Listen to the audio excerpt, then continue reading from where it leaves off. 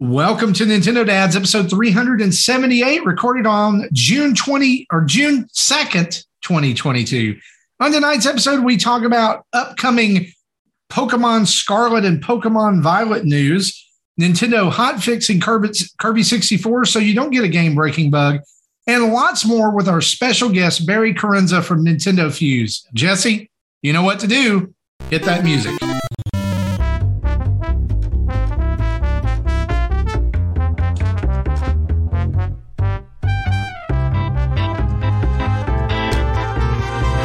Hey, what's up, everybody? Thanks for listening to Nintendo Dads. It's episode 378. We are live on June the 2nd, 2022, and I am joined tonight by Nintendo Dads 7-year Employee of the Year, Jesse Waldack, and our special guest, Barry Carenza. We'll get to him in just a minute, but Jesse, how are you doing, buddy? Pretty good. I did a little shopping this weekend. I'll talk about that later on. I know what it's about, and I'm jealous. Yeah. I dropped some hints in Twitter and Discord as well. So it should be a fun conversation. And I also let the Retro Logic people know about what I bought. Oh, yeah. I bet they're jealous as well. I'm sure. Yeah. And when I do live stream test of what I purchased, they said, let us know when you go live. We want to watch this. Yes. So I'll stop there and we'll talk about it more later. And if I'm not mistaken, you can help me out with this. You guys are currently unable to cook food at your house. Not easily. We currently we gutted our kitchen to have it completely remodeled.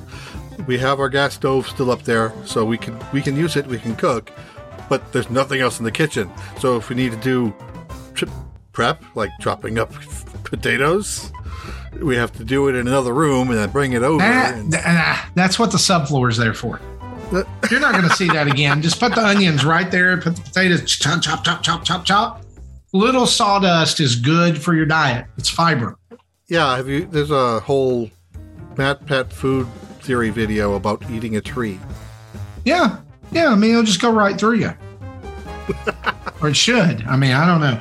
Also joining us on the show tonight from the Nintendo Fuse podcast and good friend of the show, Barry Carenza. How you doing, buddy?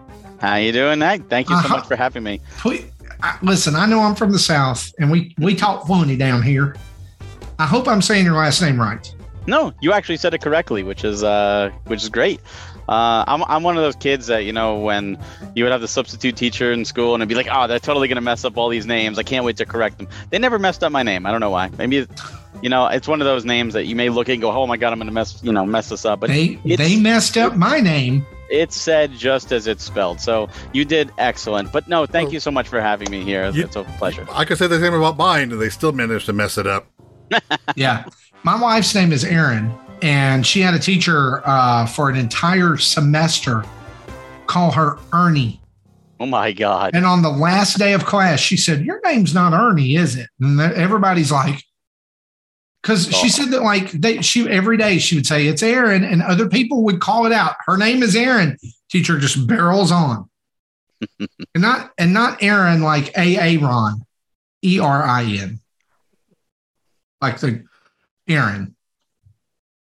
The other one I always thought should be pronounced Aaron, but and there are people here in the South that pronounce all Aarons that way. They're Aaron, where are you, Aaron? Yeah. Oh, that's got to be annoying. There's a lot of things that are annoying here in the South that like people come in down here and they're like, that's really annoying, and it's really not. Like we get used to it, and we grow. We were born in it, molded by it. All right, Bane. So anyway, we're going to give you an opportunity later on to meet Barry a little bit more and find out more about his show, Nintendo Fuse, and where you can go find them. You definitely want to go check them out. But for now, we're going to jump into the plethora of news we have this week, right? Yeah, good chunk. Yeah, if plethora is a word you can use. Sure, let's do it. It is a word. Before we start, Tony Baker in the chat, when he made the comment about the Fleshy Jesse thing from last week, he said he literally spit out his coffee when he heard that. I'm kind of intrigued. I missed this.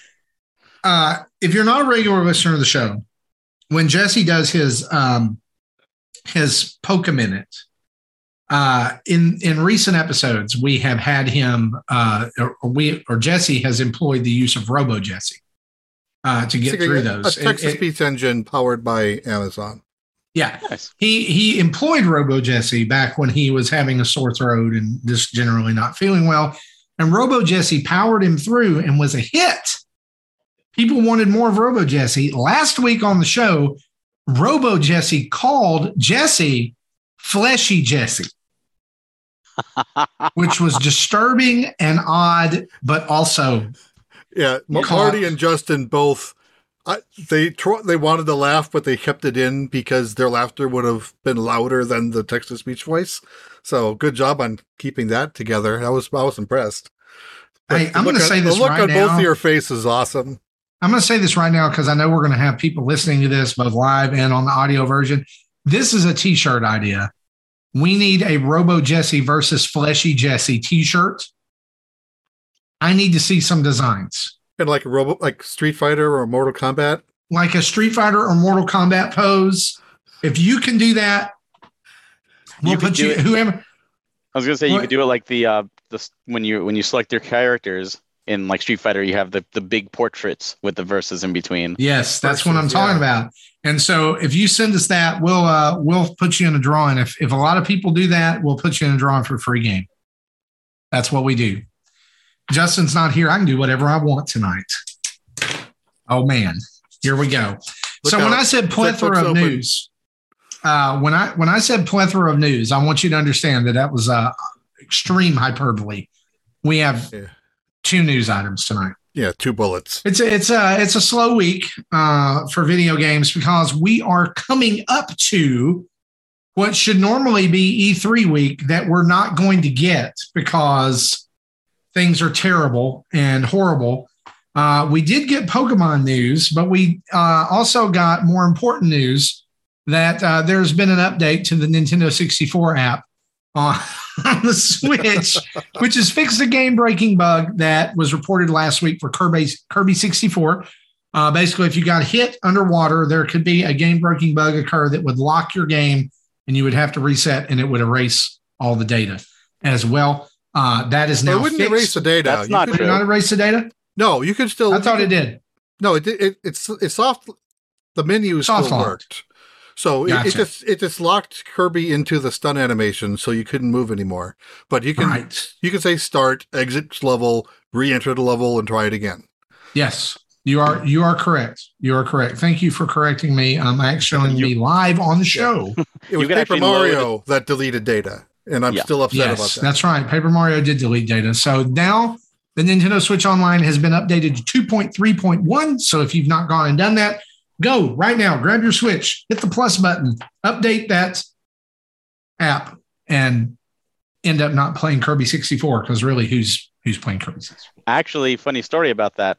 Kirby 64 is one of those games I skipped because 64 was in the high school era and I didn't have a lot of money. So I decided, you know what? I'm at a point where I could actually go back and play Kirby 64 now and do it. And I absolutely encountered that bug. And it was really annoying using save states to try and get past it. And I finally said, screw it. And the next day, the patch went live. So I was able to finish the game. So that bug actually did affect me. You know, Barry, I'm glad that you mentioned that because I missed Kirby 64 as well. I did not own this game, as well as not owning Kirby's Dream Land 3.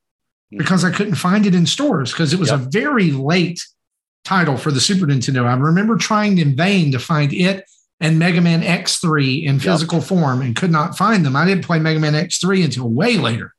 But I did not expect Kirby 64 to be as good as it is. There's some flaws. There's some problems. The number one problem is, and I think they address this well with Kirby and the Forgotten Land, is most Kirby games play like you're moving through molasses. And Kirby 64 is the worst of those. Yes. It's so slow. But like Kirby, I feel like Kirby in the Forgotten Land, they gave him a speed boost, made him feel a little more speedy, made him feel a little more agile. This game, though, I do love the combining of the powers. I think that's a really cool mechanic. I would love to see that return.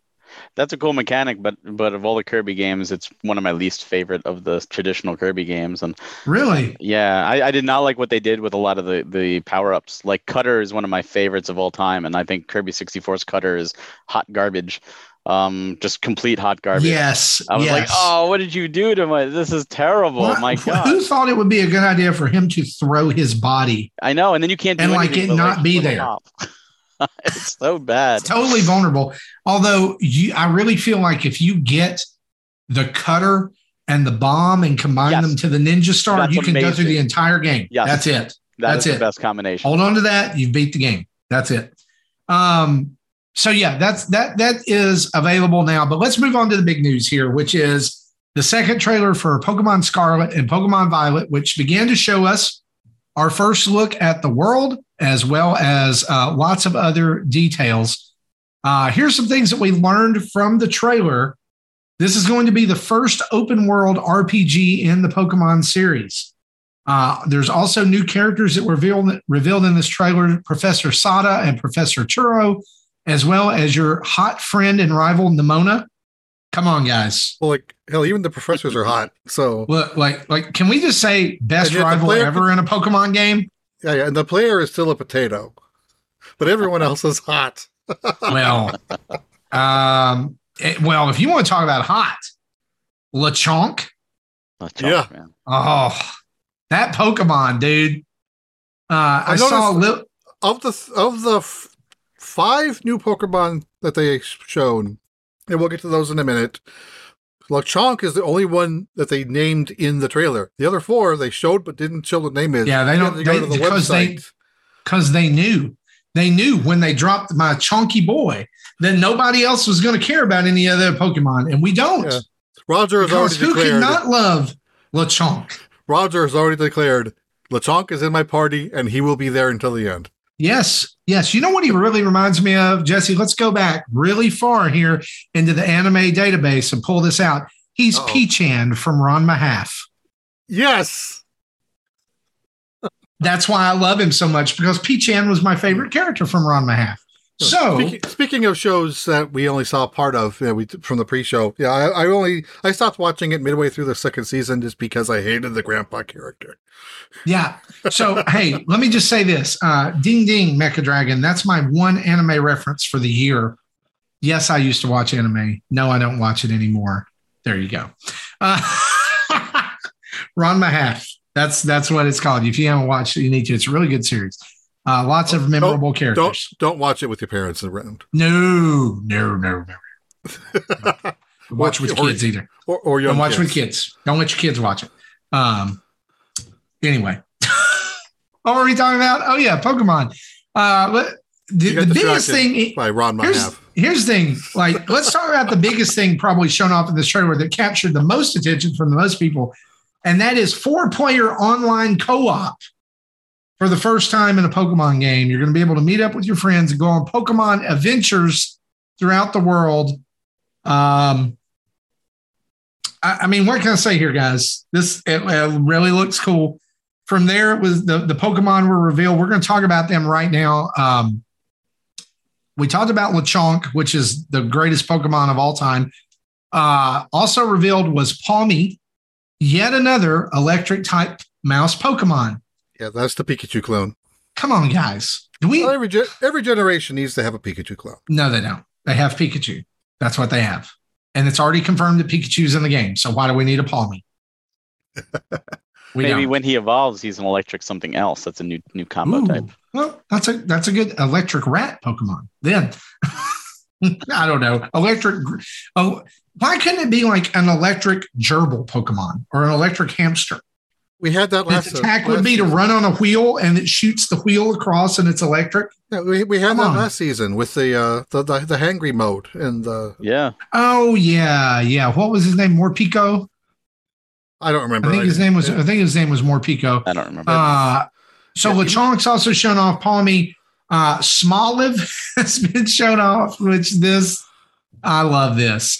Grass normal type olive Pokemon, as well as the two legendaries shown off, Koraidon and Miradon, which right now I'm going to go ahead and say this. Hashtag Team Miradon for life. All right. That's who I'm going with. I've already confirmed it. I'm Pokemon Violet all the way.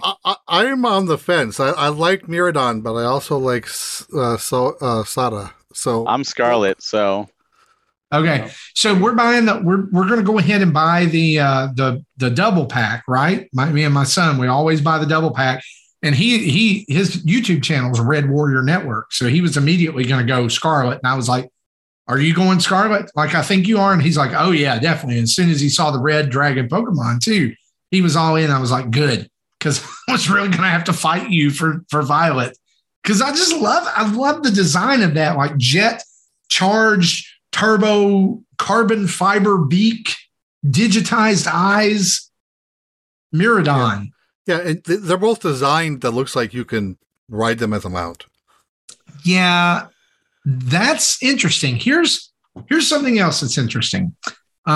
Very observant, very smart people on the internet have already deciphered that both professors' names are shortened Spanish words for past and future. Yeah. And if you look at their names, Professor Pasada, which means past, and Professor Futuro, which means future, they both look, I mean, she's a caveman, yep, basically, and he's like from the future. So is there going to be time travel in this Pokemon game? That'd be interesting. That's kind of what I'm thinking of. Kind of expanding on what they started with in Arceus. Except for Arceus, it went one way and never went back. Here, you might go back and be able to go back and forth. So at the very end of the trailer, I thought this was something that was like the new Pokemon group or Pokemon company logo was going to pop up.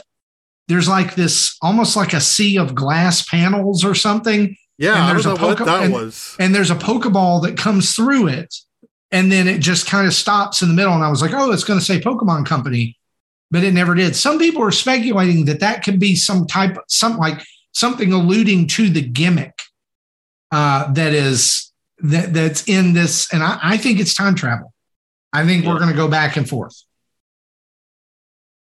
I think that's a great idea. It's something they haven't done, and it's something that's proven, in other Nintendo properties, right? You have Legend of Zelda has done it multiple times, and it's worked really well. And another IPs have absolutely done that as well. So I'd like to see them do that, especially if there's, the whole thing of Pokemon is evolution, and humans and animals have evolved over decades and millennia. So it'd be really cool to see some more prehistoric Pokemon, because we already had like Aerodactyl, Kabuto, all those extinct Pokemon. You go back and catch them, and then in the future those are extinct, and there's new Pokemon that have taken over. What if there's this thing in the game where you have to leave a Pokemon in the past and then come get it in the future? That's some Maniac Mansion or Day of the Tentacle stuff right there, actually. Well, I'm all for that. Chrono Trigger did something similar with you left Robo in the past working on the desert, and then you got to the end, and you go get him in the future. And then there's like the Sunrock that you put in the past and let it charge for 60 billion years. Oh yeah, I remember that. Man, yes, there's some good stuff there. Absolutely. Yeah. And so someone in the chat said, they could use time travel to bring in the Hisui Pokemon that has That's never true. been in any other game. That's true. And I mean, there's a very. Let me ask you this: Did you play Pokemon Sword and Shield? I did. What did you think of Pokemon Sword and Shield when they like go back to when they released? What did you think about them then, and what about now? Well, just as a quick history with Pokemon, I was there from the beginning. We're Pokemon Red, Blue. I loved Pokemon up until probably Diamond, Pearl. I just couldn't get through them. and I stopped. I didn't do black and white or black. I tried black and white 2 a little bit, and X and Y brought me back a little bit.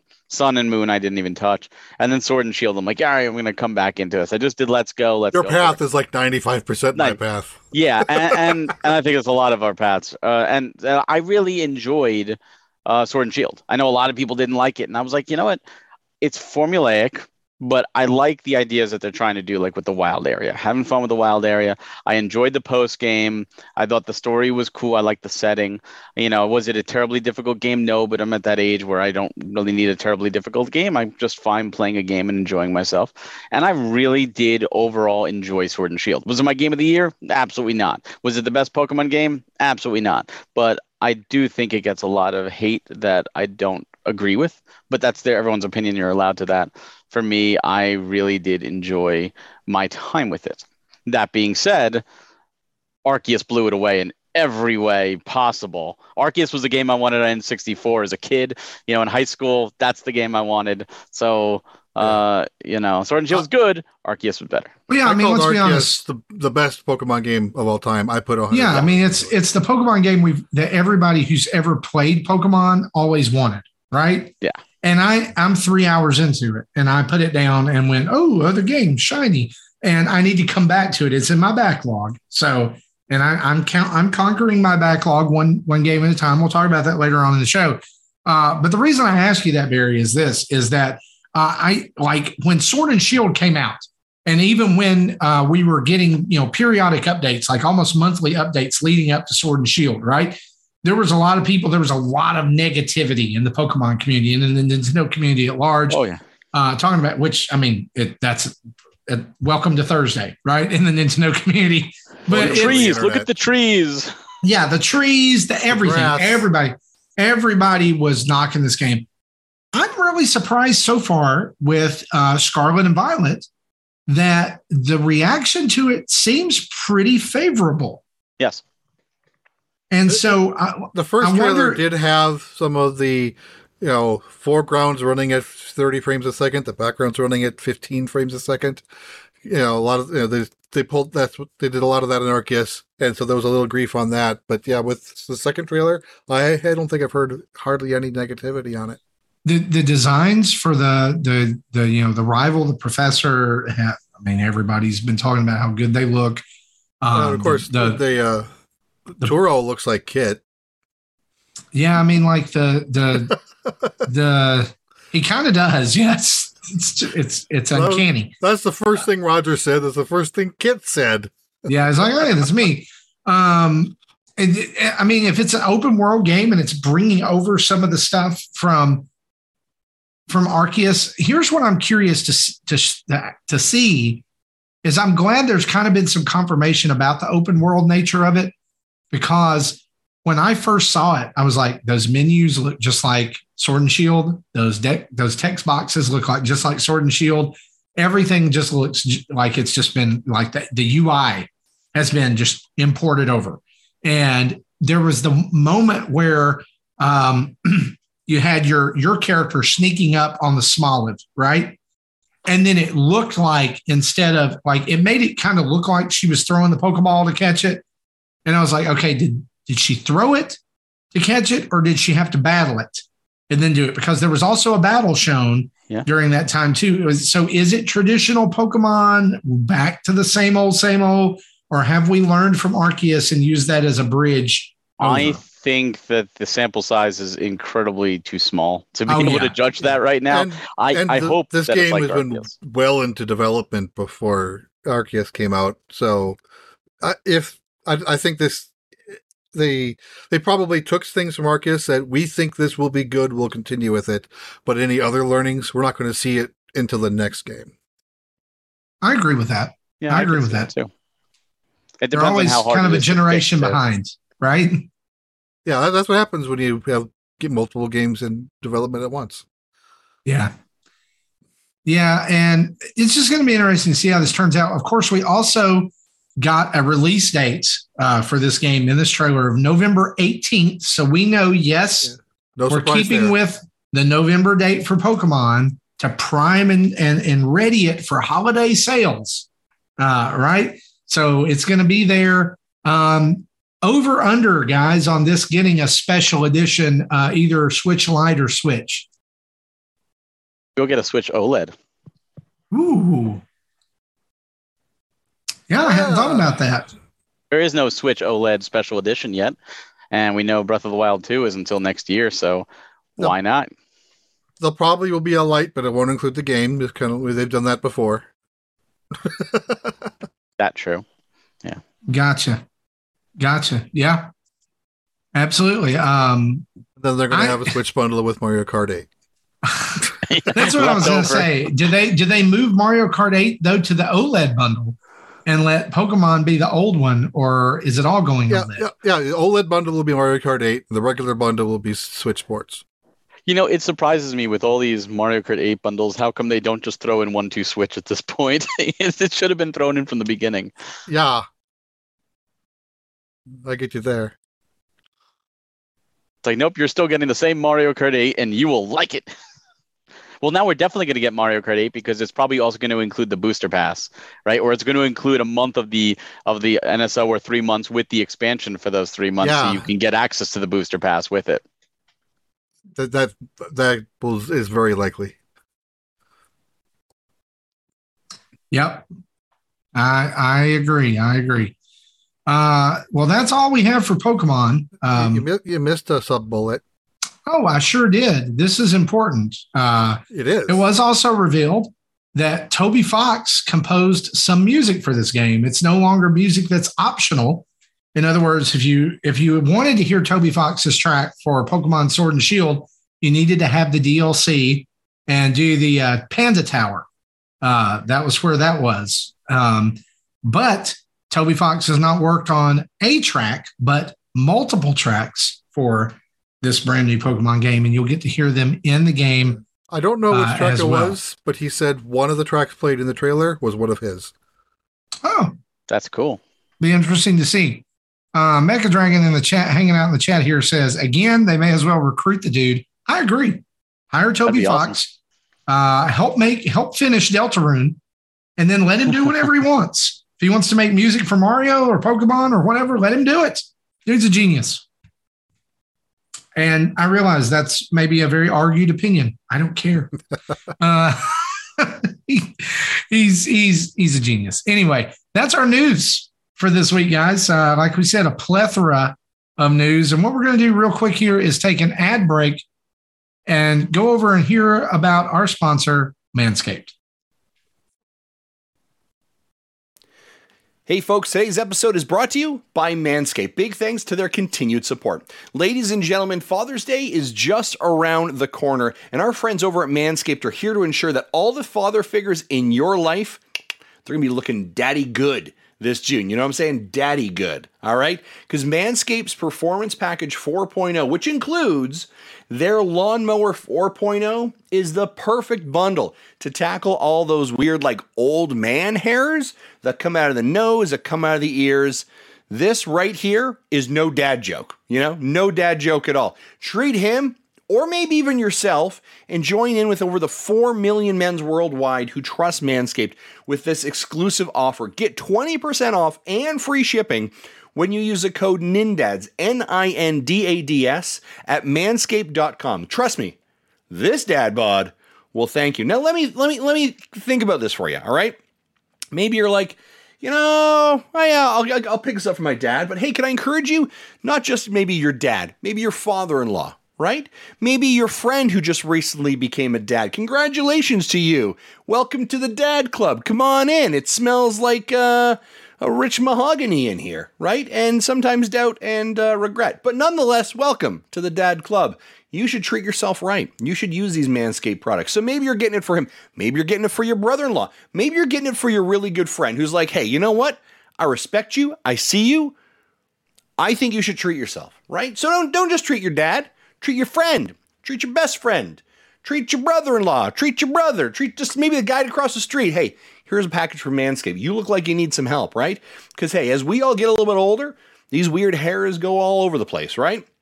And Manscaped has got you covered. I absolutely 110% love the Manscaped products. You know that. All the dads do, right? We're trying to keep dad bod ready, for the summer. We know it happens, right? But I got to take care of those hairs. I got to make sure that everything smells nice. I got to make sure that I'm looking the best that I can for everyone, right? So again, head over to manscaped.com, use a code NINDADS, NINDADS, for 20% off and free shipping. Big thanks to Manscaped for their continued support. Hey guys, back to you. Thank you, Justin, for that information. Be sure to head over to manscaped.com and use the code NINDADS to get 20% off and free shipping. And it works on everything. It doesn't just work on below the belt grooming. It also works on the shampoo, the conditioner, lip balm, all that good stuff that's a little bit more visible as well. And you can go check that out. Jesse, let's listen or let's talk about some rumors, shall we?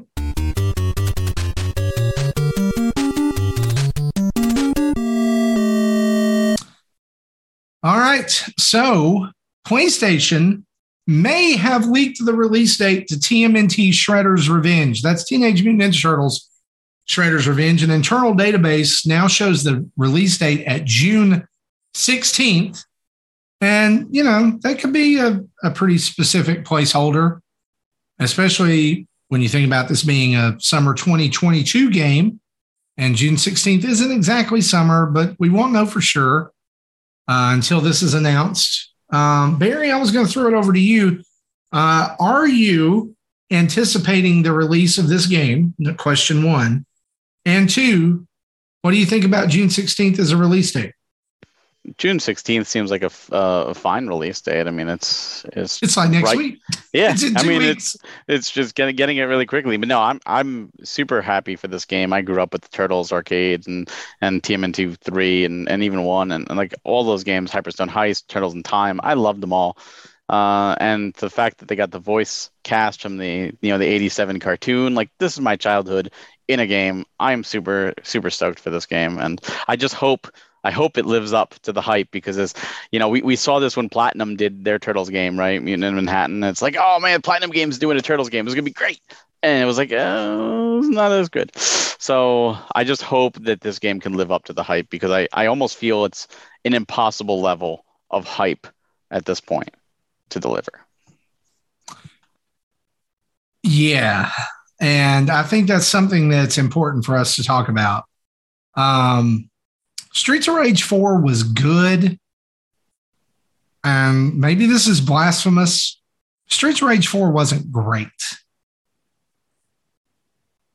I can see that. WR's Guillaume's hear you say that. He's put over 200 hours over the last 2 years. Everyone's allowed their opinion, though. Here's the deal. Like, there's a point that I got to in Streets of Rage 4 where I realized this was absolutely made for co-op couch play only. I cannot do this single player. And I said, I'm done. Yeah. And Guillaume plays it with his wife. And I am not looking forward to that moment in Streets of Rage 4. Or maybe in Shredder's Revenge. Yep. Now, do you think that will be the case? Or do you think maybe they learned from Streets of Rage 4 and maybe the IP holders said, hey, you know what? We don't want that. We want to make sure that anyone can single player beat this game. And I mean, they could. And here's the thing, like when I say Streets of Rage 4 is good, not great, here's what I want you to understand. I thought it looks amazing, brilliant. But I was expecting a little bit more. What I got felt like a pretty Sega Genesis game, which I think is what people would say that they really want. But I wanted that kind of moderned up a little bit. Like I wanted it to feel a little bit more quick, a little more snappy, and it didn't. Now, Turtles does look like it's a more kind of frenetic pace. But yeah, that's going to be, I don't know. See, I agree with you there. And I think pace is the key word. I think the game has to have a good pace. Growing up with beat 'em ups, Double Dragon, Final Fight, Streets of Rage, Turtles, loved them all. Simpsons Arcade, X-Men, Captain America, all of them, loved them. Going back and playing them now, I have a hard time getting through them. I find myself just getting bored by levels just going on forever, more endless enemies just to constantly fight. It's like repetitive. And I guess as a kid, it was just the excitement of seeing these characters and the graphics and all that stuff. And now it's just, I really needed to hold my attention. Otherwise, it's, oh, look, I'm fighting, foot soldier number 575, and there's a mouser there, and I've done this already before. Like, I need some excitement to keep me interested. I literally had that same experience earlier this week. I boot up the Turtles original arcade in my arcade emulator system over in the corner. I played like 2 levels, and I'm like, I'm bored. Yeah. Those games are more fun when you're playing it with friends. Yep, absolutely. Now, I agree with that. I'll agree with that. But like, I could go back now and play TMNT 4, and it feels faster now than it did than Streets of Rage 4 does. So I'm not saying it's going to be like a complete wash or anything. I just hope that I think the Turtles franchise, like you said, it lends itself more to bounciness, I guess, or, quickness, or, a heightened pace. I think I don't know. I'm going to get it. I'm going to buy it no matter what. But I honestly, I'm like you. I love the date of June 16th. I don't know that it's going to happen. Well, we have known about the game for like 2 years, so it was playable at PAX. It was. Do you think that they're saving it for the Nintendo show? If there's Probably. a Nintendo show, yeah, which there's going to be, right? Or one of the shows. Yeah, they could drop on the Xbox show, is all I know. It could. That's true. It could. And that's June 12th. Whoever decides to pay them the most money, I guess. Yeah, and I mean, there's always the Cowabunga collection, right? Absolutely. Well, there's always that. I guess that hasn't been 2 years. We first found out about it in April of last year. It seems like 2 years, but it only has been 1. Yeah. I'm sure it's been in development for longer than that, though. Oh, yeah. But here's the thing. In the world we live in now, does every year not feel like 2 Yes. Very, very true. It's like it feels like 2 months and 2 years at the same time. I've lived 720 days.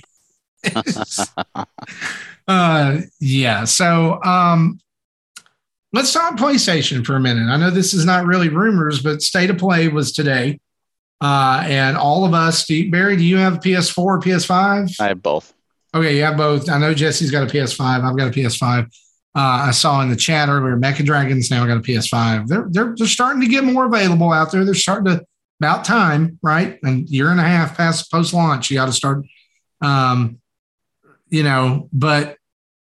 here's the deal. PlayStation announced today, Tunic is coming to PS4 and PS5 on September 27th, among a bevy of other games. And I have to say, like, our PlayStation friends, like Megadads and Mr. Bad Bit over at the PlayStation Trophy Room, and all those guys they were crowing about the show today. So it was so good and how it hit it out of the park. What do you think? Did you like what you saw? I have thoughts. I have opinions, and I'm gonna let you just go first. Set me up, huh? I thought the show was good. Did I think it hit it out of the park? For me personally, no. But for other people, absolutely. I'm not a big Resident Evil fan. I haven't played Resident Evil in a while. But if you are, and you're excited about remakes and VR versions of games that are already out, then great. It's something for you. What's worse than playing a spooky game is than playing a spooky game in VR. Playing a spooky game with an expensive headset on your head. Yeah, I'm not exactly looking forward to even trying that. I'm not a big horror guy, but I am looking forward to like Horizon VR. I think that looks really cool. There was Final Fantasy 16, of course, which ended the game, which ended the show, I should say. I'm really excited for. I have full faith in Yoshida, He's done wonders for Final Fantasy 14, so I am really excited to see what they do with 16. I like the whole summons, and looks like you can transform into them. I'm really interested to see where they go with the story on that. I'm not the biggest fan of the real-time action. I do prefer the turn-based, but I will absolutely give it a chance. I like Strangers of Paradise. Yeah, I like Strangers of Paradise. I didn't like 15, so we'll see how 16 goes. Again, I love 14, so that we've been waiting for 16 forever. That wasn't a surprise. We knew 16 was coming. It was just great to see it. Tunic, now that it's going to PlayStation, it wouldn't surprise me to see Tunic appear at the Nintendo Direct, showing that it's on the Switch as well. I don't see why we wouldn't bring it to the Switch. Why I put it in the notes? Because will the Switch get it the same day or not? Yeah, we don't. Yeah, I'm sure it will. Or at least close to. And then, there were a couple other games, but one game that the only other game that really stood out to me that not a lot of people are talking about is that Eternights game. And that game just looked so unique. Yeah. Like you losing your hand and then it becomes like a sword and you have all these different characters and it look like an action JRPG with some persona. Like, yeah, sign me up. That actually has me excited. I'm really interested to see more from that. And I don't see a lot of people talking about that. I just looked at the Tunic website. They haven't added the PS4 and PS5 icons on the bottom, but they do have a banner in the middle saying that it's coming on September 27th.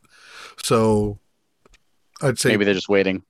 Yeah, if either it's not coming to Switch or they'll add it to the website once it's officially announced somewhere.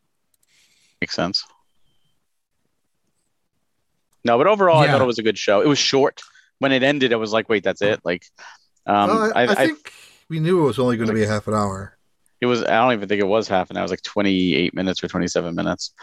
I don't know. It seems like Sony still hasn't figured out a way to pace their shows. And I think it was a pacing issue. Like I said, overall, it's still a good show. There's some exciting stuff coming. I'm really looking forward to seeing more PSVR 2 and seeing how that works and all that. But, I know the whole Final Fantasy 16 thing is in our fantasy critic game. Someone picked it and I countered it, so they can't remove it. And since it's not coming out this year, they'll get negative points and I'll get positive points for that action.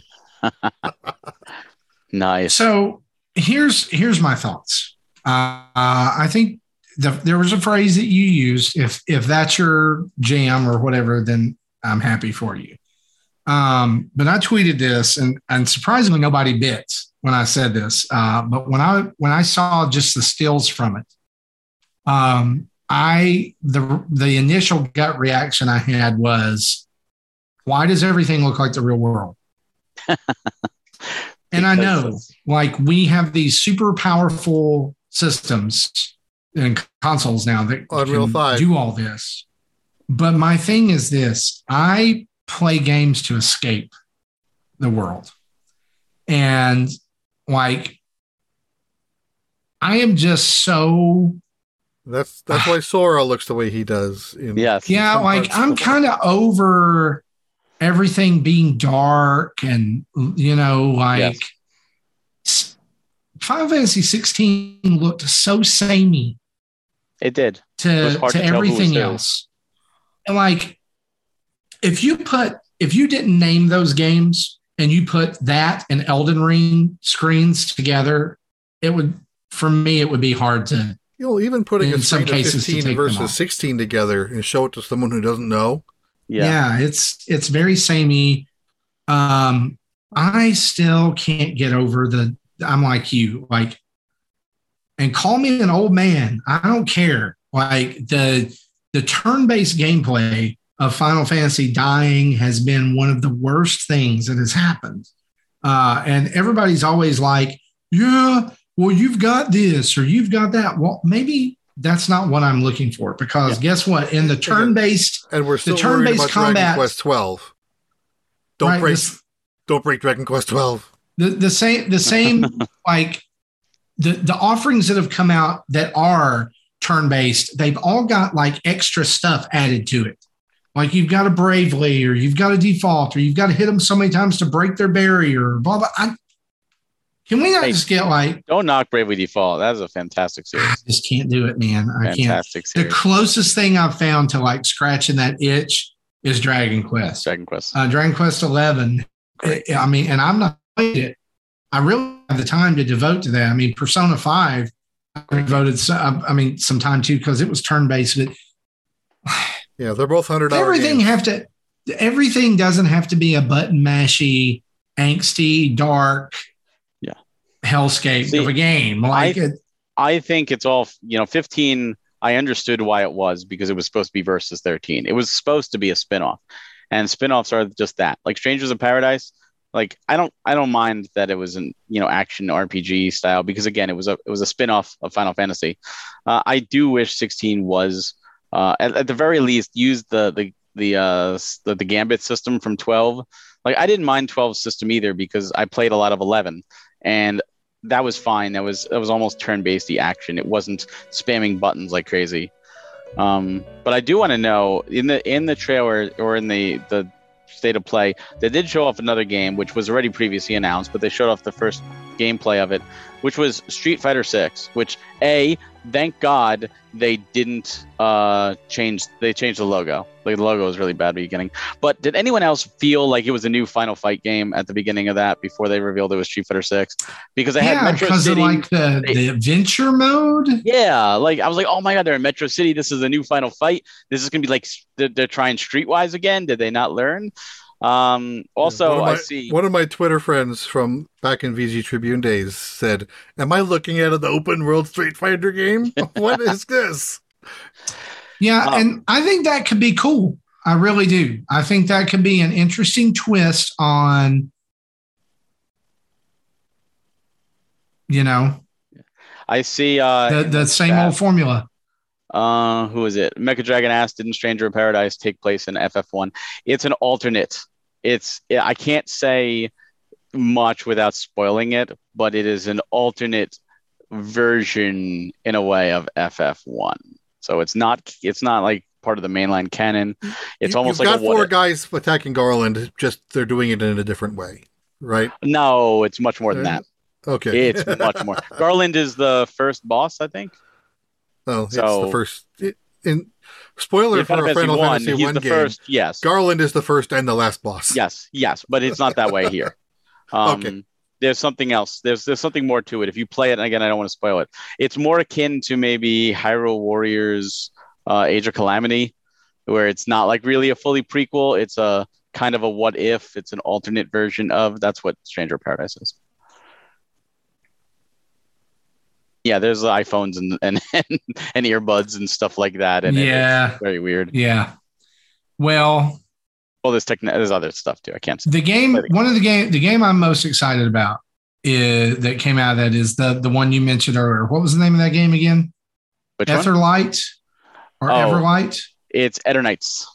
Eternights. Okay. The other one is Stray.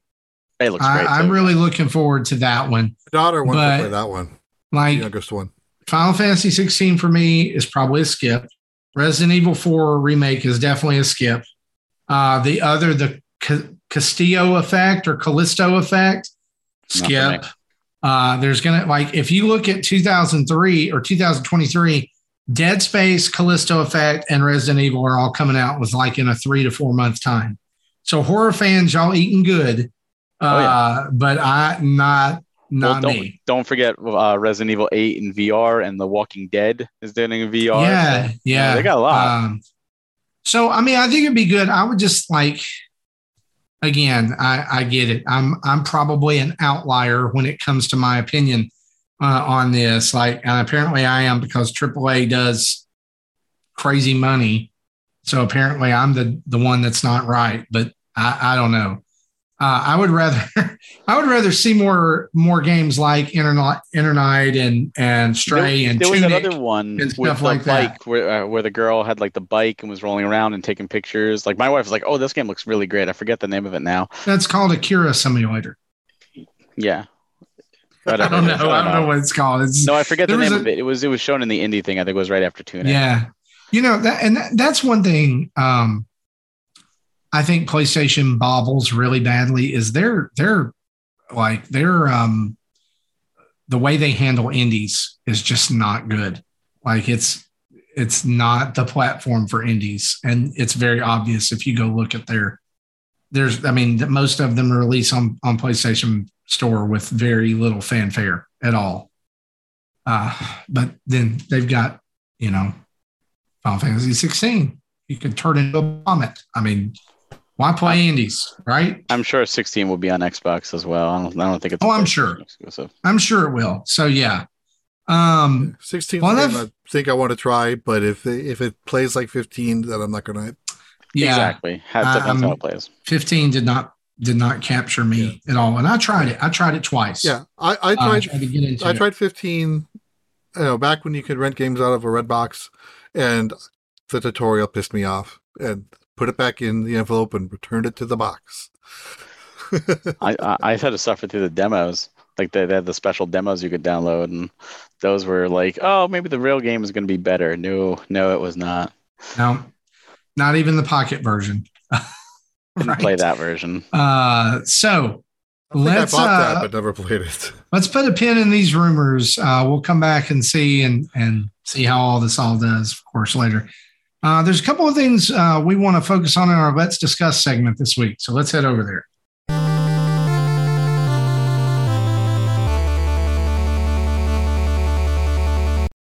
So I wanted to talk about this one, which is probably not normal. But then Barry said, yeah, I want to talk about that too. So let's talk Sonic Frontiers. This game was shown off this week with a brand new teaser trailer and 7 minutes of gameplay on IGN. And IGN will also be featuring combat abilities video. If you're listening to the audio version of this, it's supposed to come out today. If you're watching us live, it's Friday everywhere. But guys, let's talk about Sonic meets Breath of the Wild, right? That's really what this is, pretty much, right? Barry, you saw the trailer. You saw I did, and I watched about 3.5 minutes of the gameplay. Okay, so what do you think? I am cautiously optimistic. Sure. As a Sonic fan, as somebody who is well known, like knows how the series goes, and the fact that Sega is like, oh, we're aiming to make a good game this time. It's like, really, what were you doing all those other times? Not aiming it last time. For me, I love open world games. Breath of the Wild, prime example. One of the things I love about open world games is exploring, looking what's here, what's there, finding hidden secrets. And Sonic is all about going quickly. So those two things really do not compute. And when Sonic Lost World came out, it was like, oh, this looks like Mario Galaxy, right? And Sonic. And it just didn't really work for me because I wanted that slow melodic platforming. And instead I was going too quickly, it just didn't feel right. So I'm really worried if I'm going to wind up being like, oh, I want to go over there, but I can't get myself there because I'm going too quickly, or it just doesn't control well, or, oh, I was about to land there and I landed on a grind rail and now I'm grinding in the wrong direction and it's on autopilot for the next 30 seconds. And I don't know. I really need to see more. The gameplay looked interesting. They showed like climbing a tower where there was a bunch of the hidden things. But again, there was no context to it, and it was just someone playing it, and their skill was hit or miss depending on how you want to put it, because there were things like, oh no, go see what's over there. No, okay. Don't see what's over there. Who cares? Again, cautiously optimistic. Do I plan to get it at launch? Yes. Do I plan to try it at launch? Yes. Unless the reviews are just coming out and they're just like 2.0 out of 10, do not buy this game. Then I'll wait till it's on sale. But if I have time to play it and it continues to look good, I will give it a fair shot. Okay, yeah. Like I'm like you. Like I'm cautiously optimistic because as a kid who had both the Super Nintendo and a Sega Genesis, I loved Sonic when I was a teenager. Played Sonic 1, 2, 3, and Sonic and Knuckles, Sonic CD. Loved Sonic Adventure, Sonic Adventure 2, and since then not so much. I mean, there's been some that have popped back in that I like Sonic Colors, Sonic Generations, the Sonic Rush on the Game Boy Advance or Sonic Advance, whatever that was. Sonic Mania was great. Of course, that's because fans made it. But I remember seeing the very first reveal of this, and then like going, okay, this could be good, right? What I'm worried about is that every game now seems to be taking this cue from this like open world, sparse piano music, real world, let's make it look realistic setting like mountains and all kinds of other stuff. And y'all, it kind of looked like Sonic got mashed up like in a PB&J sandwich with Breath of the Wild and Xenoblade Chronicles. Which I'm okay with if done properly. I mean, it's all about the execution. Yeah. Like, come on, when we first found out that Mario was going to be in a role-playing game, Mario in a role-playing game, and then it turned out to be fantastic. And then when we all saw it was more Mario with a gun. Mario with a gun. With Rabbids, exactly. When Super Paper or Mario RPG 2 was first shown off, and everyone's like, this art style looks terrible. They ripped on Paper Mario, and then it became Paper Mario, and people were like, wow, this is a really good game. I think everything's worth a shot. It's absolutely worth a shot. I'm also really excited to hear the music, because you talked about music. I think Sonic has some of the best themes in gaming, and not in terms of a setting, but in terms of like something I would listen to standard, like put on my track to when I want to listen to music with vocals. And I'm really interested to see what they do if they bring Crush 40 back, if they wind up, doing new artists or whatever they go with. I just hope it's really good, because I like Sonic music. Yeah, I mean, I think that music-wise, you're right. Sonic has always been good, but the execution, it's all execution. Sonic 06 could have been a good game, but it was terrible. When I look at that map, and I see lots of mountains, and I don't see lots of flat spaces and lots of like loops and things like that, I keep wondering, why can they not get it that what we really want out of this game is not some huge world to explore or some crazy like robo creatures to defeat and grind rails and all that stuff. We want the speed. Well, maybe we're only seeing a very small part. Remember when Breath of the Wild was shown off and they showed off all this crazy stuff, and then they're like, oh yeah, all this stuff is only in the starter area. They just showed off stuff on the plateau. The rest of the game, they didn't show off. They let us explore. So for all we know, this is the starting area. This is just to get our feet wet, to learn the mechanics. And then then like you leave this area and there's sprawling hills and you see loop-the-loops and the checkerboards and all that stuff. You're like, oh, you got me. Or, or that could just be one section. There's still way too much that we're missing that they haven't revealed yet. And that's why I'm cautiously optimistic, because on one part of me is exactly like you, like, oh, this doesn't feel like Sonic. I don't know. But on the other hand, I know they haven't shown me everything. I know there's more to it. And I'm hoping to not be disappointed by what they haven't shown yet. Because they could show, oh, here's the rest of it and it's hot garbage. And they could show the rest of it and it's everything we want. So there's still, I don't know when it's coming out. Is it 2023 or is it this year? They said this year. This holiday. This holiday. Okay, well, I guess we'll find out. Looking at my notes. Yeah, holiday 22. Yeah. And so I guess we'll find out. We've had that date since December of last year. Well, it could be a delay too. It'd be like, it still could be delayed, but the information I have is 6 months old.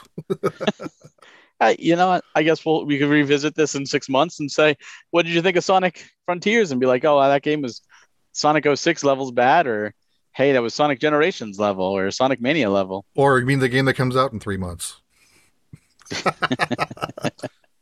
Yeah, I kind of feel like with the Sonic movie and with Frontiers coming out and Origins coming out this year, this is kind of like the push to make Sonic like a star again and the spotlight. I just hope this game doesn't mess that up.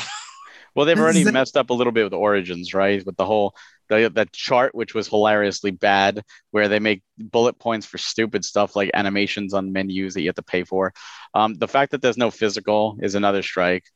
Sonic 2, the movie, was, in my opinion, fantastic, except for one part. One part at the very end, when the climax happened, tell me that scene and I don't want to spoil it, but you'll know the scene if you've seen the movie, wouldn't have been 100 times better if Live and Learn didn't start playing.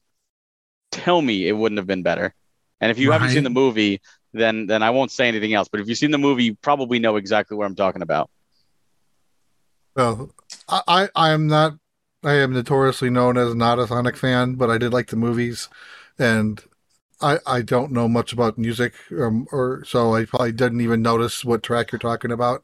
Oh, So they didn't use real Sonic music. They did like a real world music, an original music. Oh, right. Yeah, I get that. But they didn't use actual Sonic music. Except for the ringtone. I kind of wouldn't have expected them to use Sonic music. I think that would have been weird.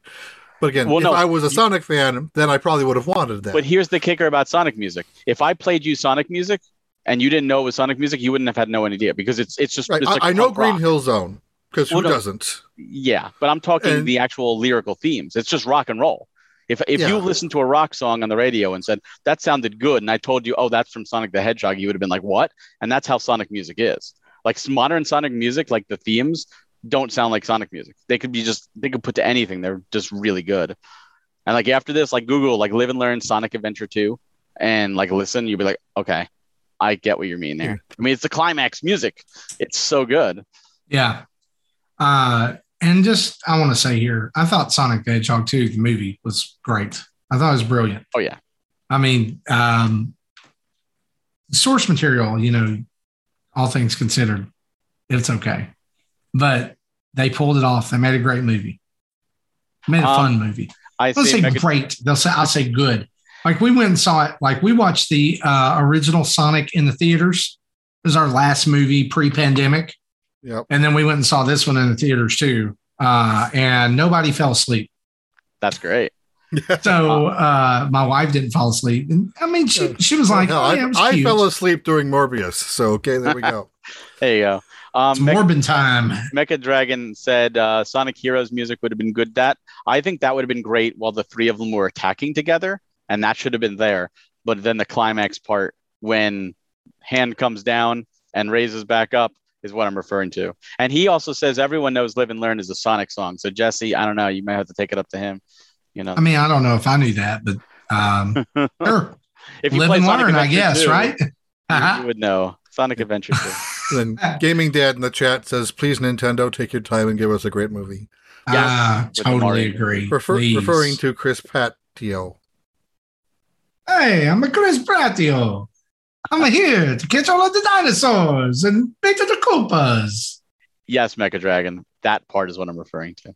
I'm trying not to spoil it. Well, I mean, if they haven't seen it by now. I still respect. I don't like to be spoiled. So if you're like at this point, if you haven't seen episode 3 of Kenobi, what are you doing with your life? Right? I mean, that only came out yesterday. It's been out for a day. Yeah, you've had 36 hours. What's wrong with you? That's right. That's right. Some people, get up and watch it at 2 a.m. just so they don't get spoiled. I don't do that. No, they watch it at 2 a.m. so they can put out a video at 6 a.m. saying spoilers ahead. Well, don't do it at 6 a.m. To be first. It's all internet culture is all about first. How many YouTube videos where the first comment is just first? Right. Yeah, I know. I got you. I wanted to talk about this other thing too here that Barry brought up in the pre-show, and that is Evercade announcing a brand new console and 2 new collections this week. Barry, can you kind of give us some info on that? Yeah. So if you don't know what the Evercade is, it's a handheld console that plays physical cartridges. They're all about physical media. And all the cartridges are compilations from different companies. You got Namco, you've got Atari, you got Intellivision, Interplay, and a bunch of others, including not only classic stuff, but even like indie games, like modern indie games. But is there a Jalico one? Yes, there is. Oh, no. Yes, there is. So they just announced that the handheld is actually going to be discontinued, and a brand new handheld is coming out this September, which is going to be called the Evercade EXP, which looks remarkably like a Nintendo Switch Lite. This thing has some interesting features. Better screen, built-in Wi-Fi, better viewing angles. And one really cool thing is it does tape mode, where you could actually turn the handheld on its side and play in tape mode. Tate mode. Or tate mode, whatever you want to say. I call it tape mode, but some people say tate. Where you can play vertical shooters the proper way. And to capitalize on this, they announced 2 brand new arcade carts, because they have the standard carts, which are like NES versions or console versions, and then the arcade versions. The Toplan, which is going to have Tiger Healy, it's going to have Zero Wing, Flying Shark, Truxian, Guardian, and Snow Brothers, and Techie Packy. They're all going to be part of this, which is really cool. And then they're going to do the IRAM is getting a collection, which includes 10-Yard Fight, Moon Patrol, R-Type, Battle Chopper, In the Hunt, and the first ever home official release of Lightning Swords. These are all going to be on the individual cartridges, and they're cheap. Like they're like 20 pounds a cartridge. So like really affordable cartridges. And it's just interesting to see an independent company come into this very crowded field with the juggernauts and survive. They're 2 years old at this point, and they're getting Amico. Not like Amico. These things, and every game comes in like a clamshell, a plastic clamshell with a full color manual, and it's great to see. And they've just been striving, and they found their niche, and they're non-expensive, they're fun to collect for, and they're getting exclusive titles, which is really cool. I may have to buy one of these. Yeah, this is bad. It's really an interesting system. Mainly just for the and I'm maybe this is just me. I don't know, like the Interplay collections. I mean, they got Earthworm Jim, they got Clay Fighter, they got, and the second one's got Clay Fighter 2 and Claymates and Earthworm Jim 2. Yeah, and these are all licensed. Interplay, those old Interplay games, man. Now there's also the home console, which is out now, which is the Evercade Versus, where you can put 2 cartridges in the slots, and there's actually like 11 hidden games, depending on if you put button pushes or you put like this cart and this card in, you get a hidden game added to the menu, because the menus will actually combine the carts. It's not which one do you want to load, so you could put Interplay 1 and 2 and have all your Interplay games right there ready to go. That's cool. In alphabetical order. It's a really interesting. What I think is really neat about this too is that a lot of these games or carts are not just collections; they're actually the original arcade versions. Mm-hmm. Which, for me, like growing up, if I played a game, I was like, "Oh, I played that in arcade," but this is the Nintendo home console version, right? So there's some really cool things here. The only thing that I feel like is missing, and I would love to see them find a way to do this or reach out to it, is this would be a great system to have Neo Geo games on. They're probably in talks with SNK. It's all about licensing, but it's really cool because there's like the Indie Heroes cartridge, which has a bunch of those indie titles that you talk about, like not doing well on PlayStation. And like there's exclusive versions of some of these games that or a homebrew kind of deal where they're aftermarket games. And now they're officially released on the Evercade with exclusive features. And they're reaching out to everybody, and I think they're doing a good job. I'll tell you what, if they put a cartridge out with Number Muncher on it and Word Muncher from an Oregon Trail, I'm in. Like shut up and take my money. There's still 2 carts to announce this year, so who knows? The Apple IIe collection. I would take it. And look, for you young whippersnappers out there that don't know what Number Muncher and Word Muncher are, Barry, you know what I'm talking about, right? I play Number Muncher. All right. You play the old. Now, here's the thing. The question is this: which version of Oregon Trail did your school have? Did you have the version where it was like when you went to hunt, you could see the rifle and the animals trailed across the screen, and you had to time it right? Or it's a crosshair. That's right. Yeah. Or did you have the version where you had your little settler walking around and he could I didn't see the settler spin, and you had to shoot the animals there and then go pick up the meat? No settler for me. Oh, you got to have the settler version, right? Now you go to elementary school and it's like, what are you doing? I play Minecraft. Yeah. You guys will never know about the days of Oregon Trail and Number Muncher. Don't forget where in the world is Carmen Sandiego. That was another one too. Yeah. It was a bad day when somebody got to the 4th grade classroom before me and got to Oregon Trail. It was heartbreaking. Well, Along with this, I think it's interesting that Evercade is brought up and they're forging ahead. And we talked about the Embracer Group not long ago here on the show, and about their acquisition of a lot of Square Enix's Western properties. We kind of also talked about the fact that Embracer Group kind of sounds like a religious cult that's trying to summon a demon that ends the world. Well, I mean, let's be honest. I mean, who are they? The Embracer Group. What kind of name is that? But anyway, I got to give them kudos for this. Embracer Group this week announced their game archive efforts, and which they claim to have acquired a large collection of retro gaming consoles and games and peripherals, all kinds of stuff that's out there, and are building kind of, I guess, like a library of some sorts. And they mentioned that this is not going to be something that's just like available to the public or anything like that, but it's going to be, or even journalists, that it's going to be available for researchers and academics and people to come and study. They do say that it will be to some degree available to the general public eventually. But in a time where we're seeing more, like, I want to say this the right way.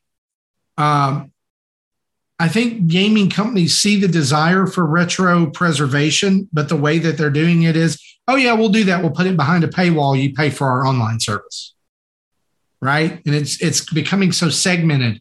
It's interesting to me that these guys seem like they're actually doing the work of building some form of video game library or some form of video game preservation society. I know there's stuff like that out there. We've actually donated to that in the past, but they've hired a CEO, an archivist, an assistant, a technical engineer, and a supply manager for this. So they're actually people that they are paying to work on this archive, which I think is kind of important. What do you guys think when you hear this? Like, are they going to have stadium events available to research? Well, I'm sure only it's you versions. with the Pokemon stuff, right? No, not Pokemon. He said stadium events. This is like the $13,000 NES game because it's so damn rare. Oh yeah. Play world-class track meet and be happy. Exactly. It's going to be interesting to see how much of it is available to the public, right? Yeah. I think what they're doing is very important. I think before this buyout of Square Enix's Crystal Dynamics and all that, I think most people, myself included, hadn't even heard of Embracer Group. Like, where'd they come from? And if you look at the amount of IPs they have, it's ridiculous. The amount of studios they have, like, they are huge. They are a giant, and they have enough under their umbrella that they can do something substantial. And I'm really happy they're doing this because video game preservation is important. And we're seeing games delisted all the time. We're seeing games gone, and if there's no physical, they're really gone. So I think making it available for research first kind of makes sense, because think about the servers we already have. Now picture a library of all those games readily available to the public. How fast is that server going to crash, right? Pocket Card Jockey needs to be preserved. Yes. I agree. It does. They all do. But Pocket Card Jockey is a fun game. They probably are doing this as a test. Let's do it for researchers. Let's see how the bandwidth happens. Let's see how it's like. Let's get things set up and see how the researchers work. And then they open it to journalists, and they open it to the public in different, subscription services or however they do it. But as long as there's backups to the backups and these games are not lost, because we've seen so many games completely lost where there's either A, no way to play them, or B, even if physical copies do exist, the source code is lost. Like the original Okami, the source code is lost. They had to rebuild it for the Wii, and the HD version is built off the Wii version. Panzer Dragoon Saga, the source code is lost. That's why they're not putting that on any digital front. If you want to play Panzer Dragoon Saga, you're shelling out over $1,000 because they can't reproduce it. So it's important that this happens, even more so now in this semi-digital age. So I applaud them. I'm interested to see what they do. I hope they don't screw it up. I hope they don't say, we'll let the public have it for $500 a month or $1,000 a month or something stupid. Like, I really hope they're smart about it and they give these games the attention they deserve. Yeah. The phrase that keeps coming to my mind as I think about this is slippery slope, right? Because what do you preserve and what do you choose to preserve and okay, that's fine. But how much is it going to cost and how much room is it going to take to preserve everything? Well, if Embracer Group has enough money to do it, and maybe that's why they're going slow with the journalists. They want to see how much space it takes and how much money it's going to cost them. Because if it's costing them money to hold on to them and to store all this and have the servers, they're going to have to recoup, and they're paying people to do it. So no business is going to drop money into something without being able to get a return on investment. They're just not going to do it. So there's going to be a return on investment. We just don't know what it is or how it's going to happen. There's got to be a revenue stream of some point, right? I mean, at some point it's going to be monetized. Exactly. And what's the level of interaction going to be? What's the monetization going to be? That's what I'm saying. It could be totally stupid or it could be affordable. And we just have to wait and see whenever there's. Is it bad that my mind goes toward totally stupid? I mean, like that's the default setting. That is the default setting when it comes to businesses most of the time. Yes, most of the time. But here's a fun fact. Regardless of what it costs, if they never open this to the public, you probably have more games now that you can ever play in the rest of your life at this very point in time. Sure. And that's not even counting any game that comes out starting tomorrow. So, And these are all going to be older games. So all these games already exist in some way, shape, or form or fashion. So I think it's going to be moved. Just because they're not available to you doesn't mean they're not preserved. They're, we've seen what happened with Nintendo GigaLeak. They preserved a lot of data. Otherwise, the GigaLeak wouldn't have happened. I think that it would make me feel better if I felt like the big three cared more about game preservation than they do. Like, it's one thing to say it. Yep. Oh, yeah, we care about our past, our IP, whatever. Do they? I mean, do they really? Or is it we're going to cash in? Because, yes, they are a business. They've got to do it. There's money that has to be made at some point. But, and hear me when I say this, like, I'm not asking Nintendo to make their entire NES and SNES back catalog available for free. That's not what I'm saying. Like, just come get it, whatever you want, play it wherever you want. That's not what I'm saying. But like, yes, they're archived. But what about the games that they like? What that does is it puts us at the mercy of, well, we get what they choose to release, not what we might want them to release. I'm not saying what I said was a good thing. I understand. But I mean, there's old games that are based off of a license that maybe you don't like or I don't like, but somebody likes and they would like to play those again, at some point. That's a tricky situation too, because then you're dealing with licenses. Like even now, a more modern example is Stranger Things 3. That game is delisted. Even though Stranger Things 4 just came out, Stranger Things 3 game is delisted. There is a physical of it, and without that physical, we would not be able to play that game currently. And that's a recent thing. You look at games that were promotional games, like Doritos made promotional Xbox Live Arcade games. Toyota Yaris made a promotional Yaris game. And who can forget Sneak King? All the Burger King on ones. The Xbox 360. That's preserved. There's billions of those discs everywhere. Oh yeah, literally. You could probably, Jesse. You could probably melt that plastic down and use it to remodel your kitchen. That would be more valuable, and there would be way more left than I'll make my kitchen sink out of recycled discs. Just think about it. And every time you wash your hands there or wash a dish, it'll be sneaking. Yeah, or big bumping. Better than what it was used for, right? Well, we will keep an eye on this and try to keep you updated in the days ahead. Maybe there'll be a place you can go and view this or see it. I can't imagine it being like they're in Sweden, so like it's going to be hard for people to it's going to cost a lot if you travel to, like, if that's where it is, or where would it be? I mean, they put one in every, I don't know. Anyway, it's a whole big mess. They have to put it in multiple places. Like, look at, there was a museum in Ukraine, like a computer museum, and with this whole war that happened, the museum was destroyed. Like, priceless artifacts, priceless gaming history stuff was gone. Documents were gone. So we absolutely need it in more than one place. You don't put all your eggs in one basket. Yeah, absolutely. Absolutely. Speaking of that, let's talk about a couple of events, shall we?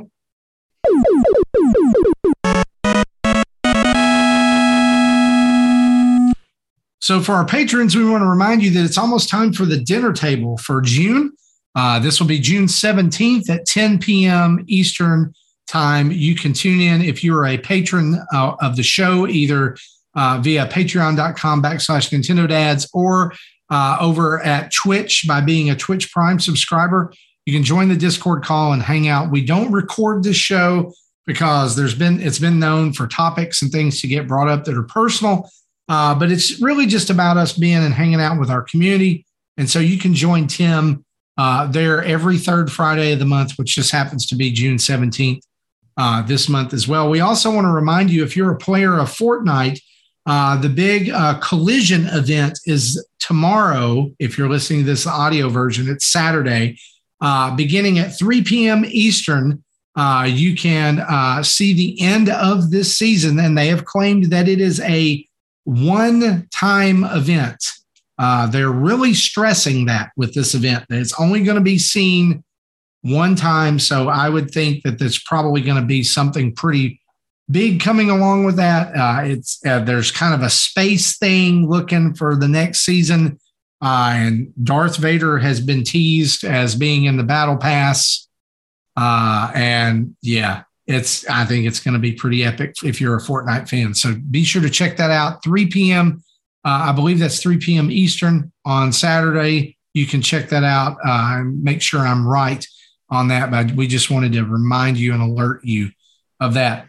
Jesse, it doesn't look like we have a Pokeminute. No, but I do want to add, as part of events, that Pokemon Go Fest 2022 is this weekend, Saturday and Sunday from 10 to 6 each day. I plan on doing a live stream as much as I can. I've already got my thumbnails created, and so I plan on going live early Saturday morning, and we'll see how long I'm online for. Okay. So go check that out Saturday as Pokemon Go Fest happens, and Jesse will be live. Speaking of games, let's talk about what we've been playing, shall we?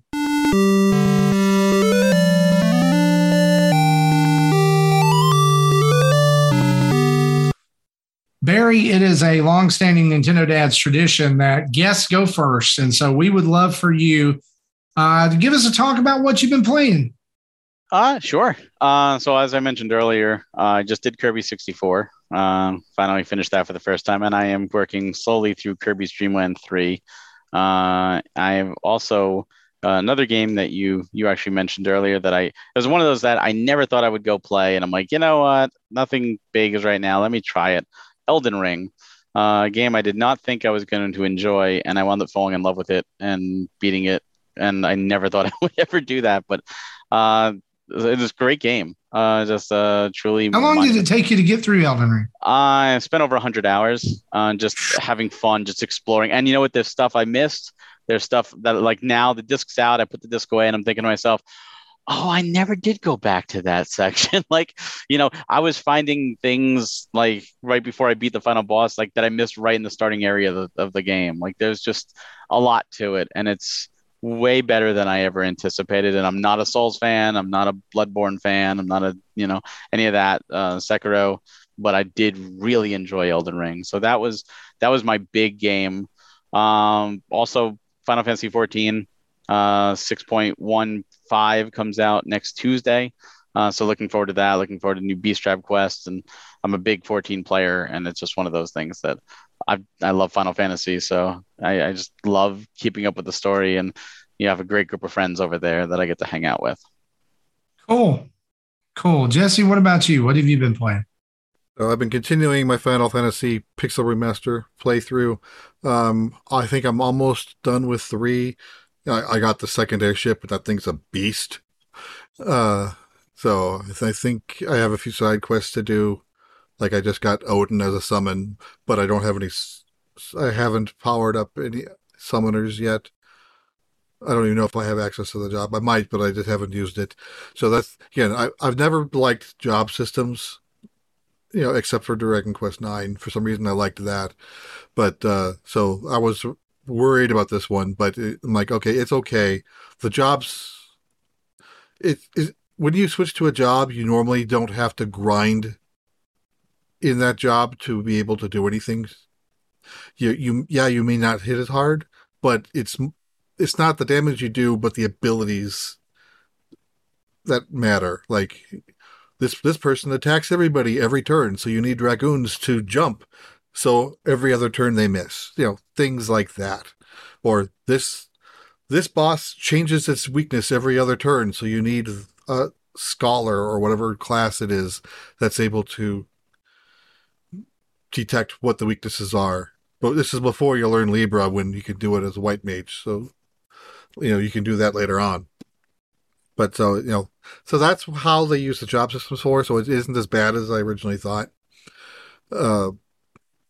So I should be. I think I should be able to finish that game up this weekend. Well, maybe not. I mean, really, this is just pushing through it to get to 4, right? Yeah. 4, I'm gonna. I've played through 4 like 3 or 4 times already in my life, so 4 is one of my favorite games. Anyway, so that again, I haven't played anything Nintendo this week, so everything else of it here is Xbox. The Eiyuden Chronicle Rising. One of our previous guests mentioned it, and I'm like, that sounds interesting. Let me give it a try. It's on the Game Pass, so why not? It's free. It's free with my subscription.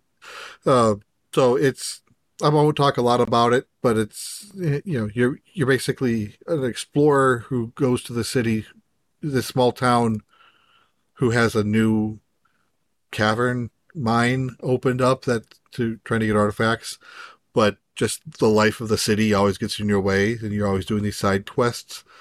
And I don't even remember why, but I have the stamp card. Every time I do a side quest for someone, they give me a stamp. More stamps unlocks more things and improves the city. I think I'm like halfway through my gold card, which is the second card. Maybe not halfway quite yet, but I have over 50 stamps.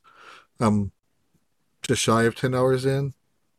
I just if I one of your first companions that you play with in your party is this kangaroo that always has one eye covered, and he's really upset every time that you do something that's sidetracking what he wants to do, but you're the one in charge, so he can't stop you.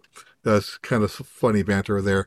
One thing I am impressed with, the graphics are all pixel art, but they're really high quality pixel art.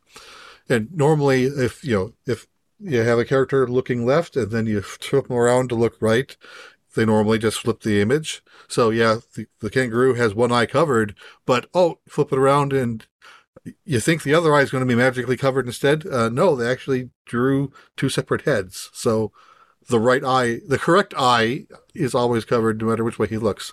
So small thing, but I was impressed by that. So based on the number of stamps I collected, I think one of the rewards happens when I reach over 200. So I'm probably only a quarter of the way into the game. So, and I just recently got my third party member or second companion to join my party. So that's a game I'll probably come back to from time to time and keep playing with it. I'm having fun with that. Floppy Knights is a game that kind of has a similar art style to Dicey Dungeons. Doesn't play like Dicey Dungeons. It plays like a Fire Emblem game, like grid-based strategy game. So I got about 2 hours in, and I'm like, I'm not having fun with this one. But if people like Fire Emblem and they have Xbox Game Pass, give that one a look. Pac-Man Museum Plus I gave a try. That also was released on Switch. I kind of got bored of it really quick because, again, I mentioned I have that arcade that I have all these games already on it. If I wanted to play them, I could play them there. But the controls just seem squishy to me. I don't know if it's the game or if it's the Xbox controller. The way the D-pad is kind of an 8-way D-pad, which is weird if you think about it. And so things just didn't feel right. But I heard other people complaining that they had the similar issues with the Switch. So it might just be the game. It's emulated badly. As an example, I bought Arcade Archives Burger Time, and I couldn't get past the second level. I'm like, something isn't right. I think the controls aren't responding right. So I went to the arcade, and I got to the 5th level. So I'm like, yeah, I know how to play this game. It's just not working on the Switch. Mecha says probably don't have Pac-Man Battle Royale. I don't, but again, it's not a fun game if you're only playing it by yourself. It's interesting to me that I've seen lots of complaints about this game. Yeah, it's just kind of like people were kind of like, it's not really. A lot of the games are unlocked or locked behind doing other things in other games that I don't really want to play this game. I want to play this one, but it's locked. Yeah, there's that. The controls issue I've heard from other people. I've also heard of people that were having issues with progression in the game, not saving. Like they went and did all this and then that was somebody who was playing on a Switch, and then somebody said that they played it on Xbox and it gave them achievements that they went to see, and then the Xbox came up and said this game doesn't have achievements. So they couldn't look at the achievements that the game had just said they got. That's funny.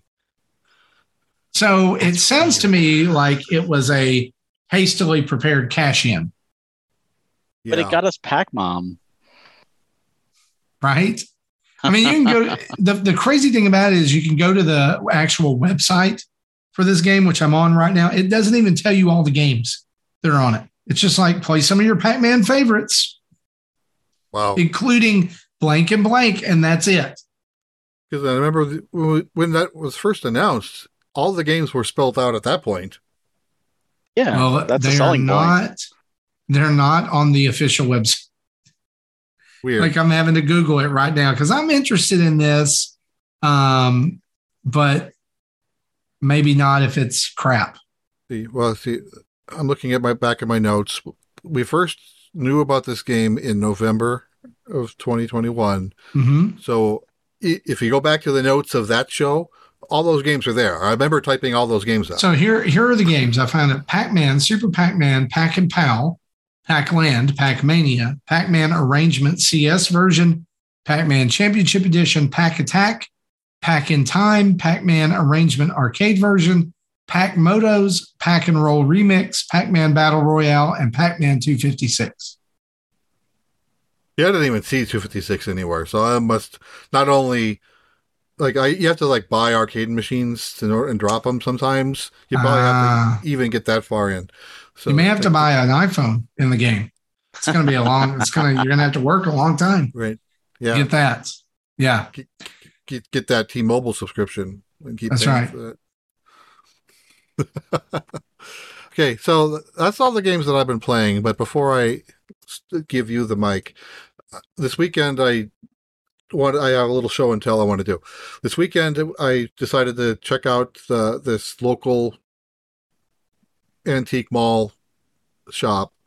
So if you're not familiar with how those work, they're basically a big building, like a big warehouse that has small booths that they rent out to sellers, where they stock it with whatever they want to stock it with, and then people buy them, and then the money goes to the sellers minus whatever the rent is for that booth at that time. One of the booths has a lot of legacy technology in there. So the first time when my wife brought me there and I saw this booth, I looked around, liked a lot of things, but I didn't buy anything. I said, one of these days I'm going to come back. So I went back and I picked up a few items, starting with, I don't know how this will look on you with my background, but it's a giant what, 3.5 foot Nintendo sign made of wood, painted That's red and really white. cool.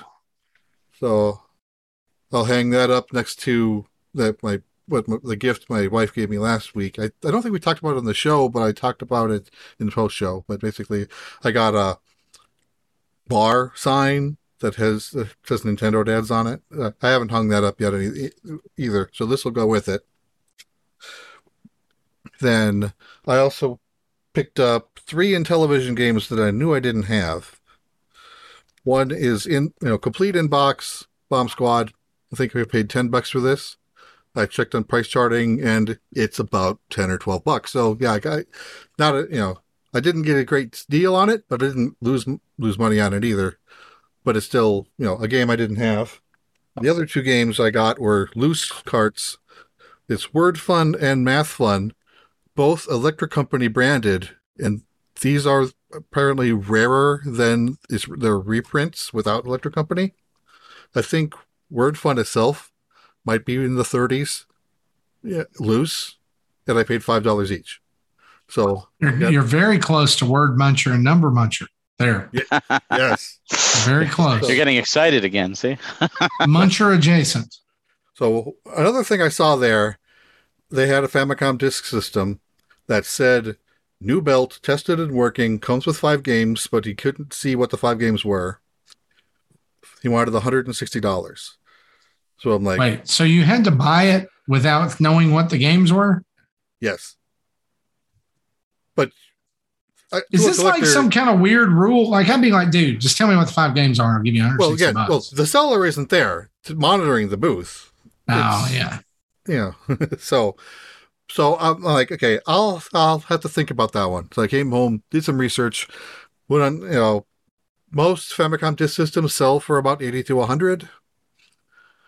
If they're known working, if they're untested as is, they might be a little bit less. I saw one for $20 that says known not working, used parts only, or used for parts only.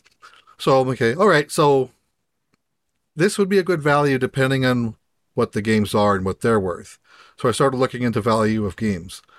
Most games are in like the $15 to $30 range. There are some that are less and some that are more, but most of them fit into the higher range than I would have thought. So I'm like, okay, if 5 games, if they were be worth say $60 to $80, this is a good deal.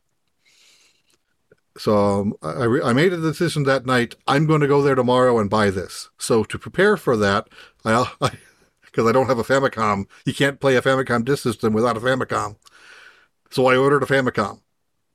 I found one for $40 that said tested and works, $40. It ships from Japan. I ordered that Sunday night, and it came in today. I have it behind me. Wow. Oh, wow. So then Monday morning, I went there and bought the disk system. So I have the Famicom and the Famicom disk system. It didn't come with a power supply, though. So I had to order a power supply and a long RF cable because that older system is RF only, like an Atari or an Intellivision. Yeah. They don't have RCA unless you mod it. So, they don't make an RF to HDMI. No, no, they do not. But I want to know, what are the games? If you go through like 3 steps, yes, you can. Yeah, I want to know what the games are. Okay, so I have a list of the games. Again, here's one of the games here. Ooh. Oh, well, blacked out there. Hey, nice. I don't have all 5 of them here, but this game. This game is Edgarland Departure to Creation, which is basically a game in the Adventure of Lolo series. Oh, okay. So, but price charting has no price for this game. Apparently, this is very rare. Wow. Nice. Because when this system game started, they were sold in box with a manual, just like any other game. But later on in the system's life, they had these kiosks that if you had a disc with a game you didn't want anymore, you could sacrifice the game and basically buy a new game to be put on that disc at a cheaper price. So this game was only available through a kiosk.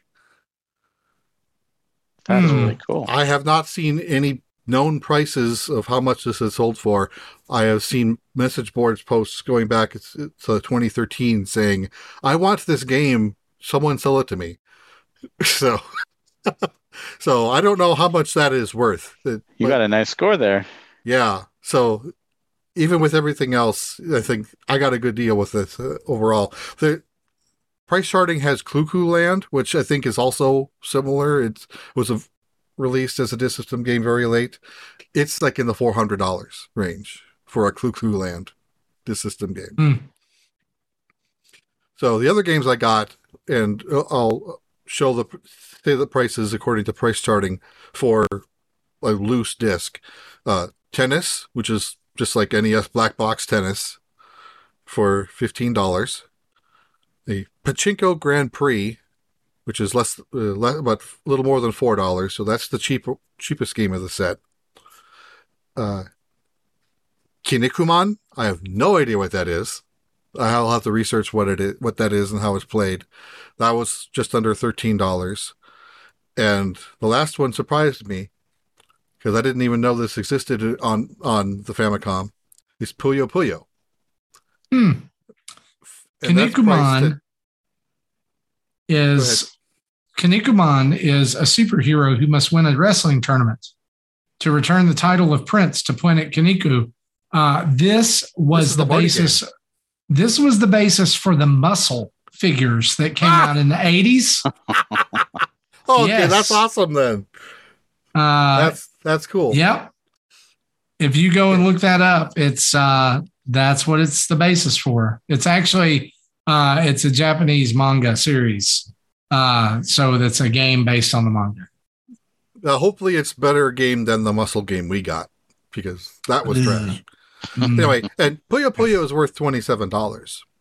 So for the 4 games that have prices, the totals about $50 to $60, and that doesn't include Eggerland. So I think I got a pretty good deal on everything. Yeah, absolutely. I plan on doing, once I get everything working, I plan on doing a live stream and trying these games on stream. It won't be this weekend because of Pokemon. It probably will be next weekend. I'm excited to see that.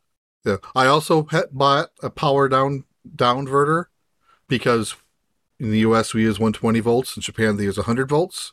So obviously I don't want to zap it. Oh yeah. And then it didn't come with a power supply, so I had to order a power supply that, 100 volt power supply, and it didn't come with an RF cable. But yeah, they're cheap. I bought a 25-foot for like $6 on Amazon. Gotcha. So with those, I should be able to hook it up into my system here and be able to live stream it. And that'll be an interesting stream. Yeah, definitely. Thanks, Jesse. That was super cool. Lots of very cool finds for you. I've been playing a couple of games. Nintendo Switch Sports, I'm still grinding away on that every week, playing bowling to get all the items. Got a level 140 in Fortnite to get ready for the event this weekend. But the 3 games I want to talk about, number 1 was a game in my backlog, A Short Hike.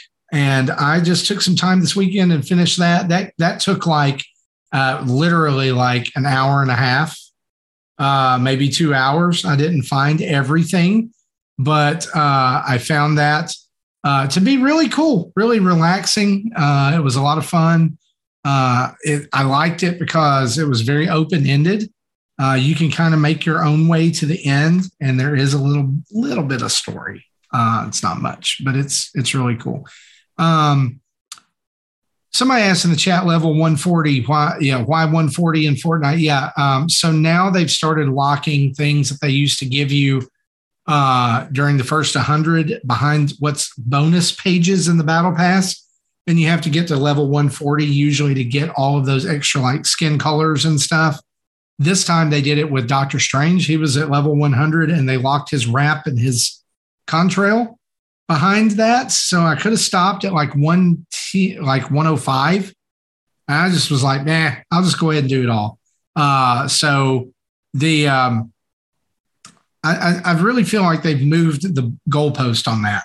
And it's like, we want to keep you playing and trying to level up to 140, which increases the possibility of you spending money and buying V-Bucks because here's Obi-Wan Kenobi or here's this. So yeah, I was just done at 140. I was like, I'm out. I need a couple of weeks. I always do this at the end of the season. Like I'm out. I need a couple of weeks to not Fortnite. And then, yeah. Anyway. Is there a max level you can get to? 300, I think. Okay, because Miz in the chat says he's at 249. So like after says he's 178. Yeah, after 140, you start getting color variations of the like 5 different skins from the battle pass. And in the past, it's been like silver, gold, and platinum, or like rainbow hued metallic. There's a variant of each one. So yeah. I've also been playing. I'm going to talk about this. I'm going to talk about the second one last, but I'm going to talk about a game that I'm going to have a video up on our channel of this week called Soldiers, which is I thought was going to be like a 2D kind of like hack and slash RPG. And it really ended up being like a 2D Dark Souls. Okay. So it's like you get in there and you pick your class and you begin to go through. And like at first I was like, oh yeah, this is kind of, it's good. And I made it like into it and it was like, oh, this is really hard. Lots of dodge rolling and, timing and things like that. You can't just go in and button mash your way through it. However, that's door all over again. I don't want to say too much about it because there was a day one patch. The game is available now. It came out this week on the eShop, and that patch would have already been applied if you bought the game. And there were some issues with it prior to the patch. And I'm going to download that and do the Let's Play with the patch applied tomorrow. So don't count it out. All right. Just know that it's like 2D Souls. All right. So the other game I've been playing is spelled with an S-O-U-S. Yes. And that should have been my clue. I was drawn in by the art style. No, I was lured in. The other game that I've been playing is maybe a little divisive, and that is Diablo Immortal. I downloaded this yesterday on my iPhone. I have this handy dandy Backbone controller, and it is so good with this. It's such a smooth experience on the iPhone with the Backbone controller. It's free to play, so you can get into Diablo like an actual, really kind of authentic Diablo game. But the waters are muddied with free to play stuff. All right. It was capable. Let's put it that way. Like, I'm not a huge Diablo fan, but I thought for free to play, sure. I mean, like, let's try it, but it's definitely, I can already see how it's monetized, and it's definitely really monetized. It's a little like it's shamelessly monetized. So I don't know that I'll go back to it. I will probably, like I played like what was like the first mission, and it gives you a bar and it gives you like a percentage. So I was like playing until that bar got to 100%. And then it was like, you went through a cutscene and it was like the game opened up and it added all this crap to the UI and all this stuff that you could go and do. And I was like, I hate that. It was like it dumped it all on you at once. It felt very, what is the Genshin Impact? Like it can't, like, I don't understand why mobile games can't just teach you how to play the game and let you do that for a little bit. It's like, yeah, well, we went through this tutorial. Here's all 200 systems of the game. Blam. At least if they give you a give you information. Like when they're like, "Oh, here's your login bonus. You got 5 of these and 10 of these," and you're like, "I have no idea what these even are." Yes. Like, here's 5 Or, of these. Here's where they're used for. Yeah. Or, well, my favorite, I know you want to play the game, but first, push this button first to see how you can. That's exactly what I was going to say. Push this button to do this. Push this Let's button. level up your guy. Now that you've leveled up, let's go look at your equipment. And you can't do it. I'm like, I don't want to look at my equipment.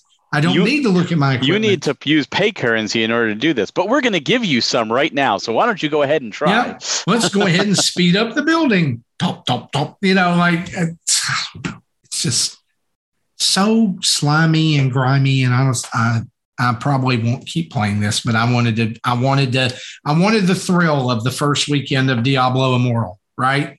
You know, I feel the same way. I did. I'm a big Mana fan, and they had the Mana mobile game. Oh yeah, that came out. Echoes of Mana. I was like, oh man, I'm gonna sign up. I got preloaded, downloaded first day. I'm like, let me play, and same thing. I was so turned off, and I was like, no, Square, you get none of my money nor my time. This would be a Square game. Square is still giving me a bad taste in my mouth ever since Chocobo GP. Yeah. Well, see, I like Chocobo GP, but I didn't do any of the Battle Pass bullcrap. I played through the story, and I unlocked all the characters, and I had a blast. I played that game single player and had a blast, and that was done with it. Our history with it is Tim got a review code, so he has the retail copy. We all downloaded the free because supposedly you can play with your friends, which you can't really play with your friends. You can just play against random bozos.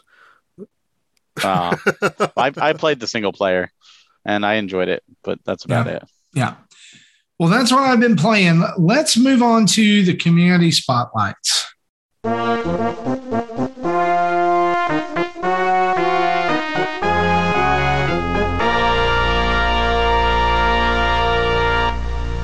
And as you've heard throughout the show, our guest this week is Barry Carenza from Nintendo Fuse. And Barry, we want to thank you for taking time to be on the show with us tonight. We've really enjoyed having you as a guest.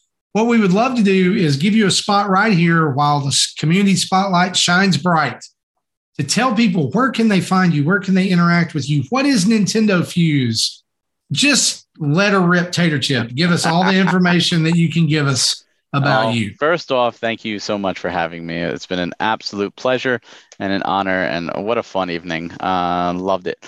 So you could find me on Twitter at Hawk Hellfire, where I'm always talking about video games and sharing stuff from other creators and content creators and just having a ball. So please follow and let's talk video games. Send me a DM. But Nintendo Fuse, we are a fan website, much like you guys, that put up video game reviews. We do industry talks where we talk with different developers and different people in the industry. We do our own podcast, which is bi-weekly every other Monday. We also do that live on YouTube and Twitch, same like this. So the next one is next Monday, which is the 6th. But that one, ironically, is pre-recorded because one of our guys was out. So that one's actually not live, but the 20th and onward will be live. But when one of us can't make it, we do a pre-recorded just to at least get content out there. But it will still be streamed live.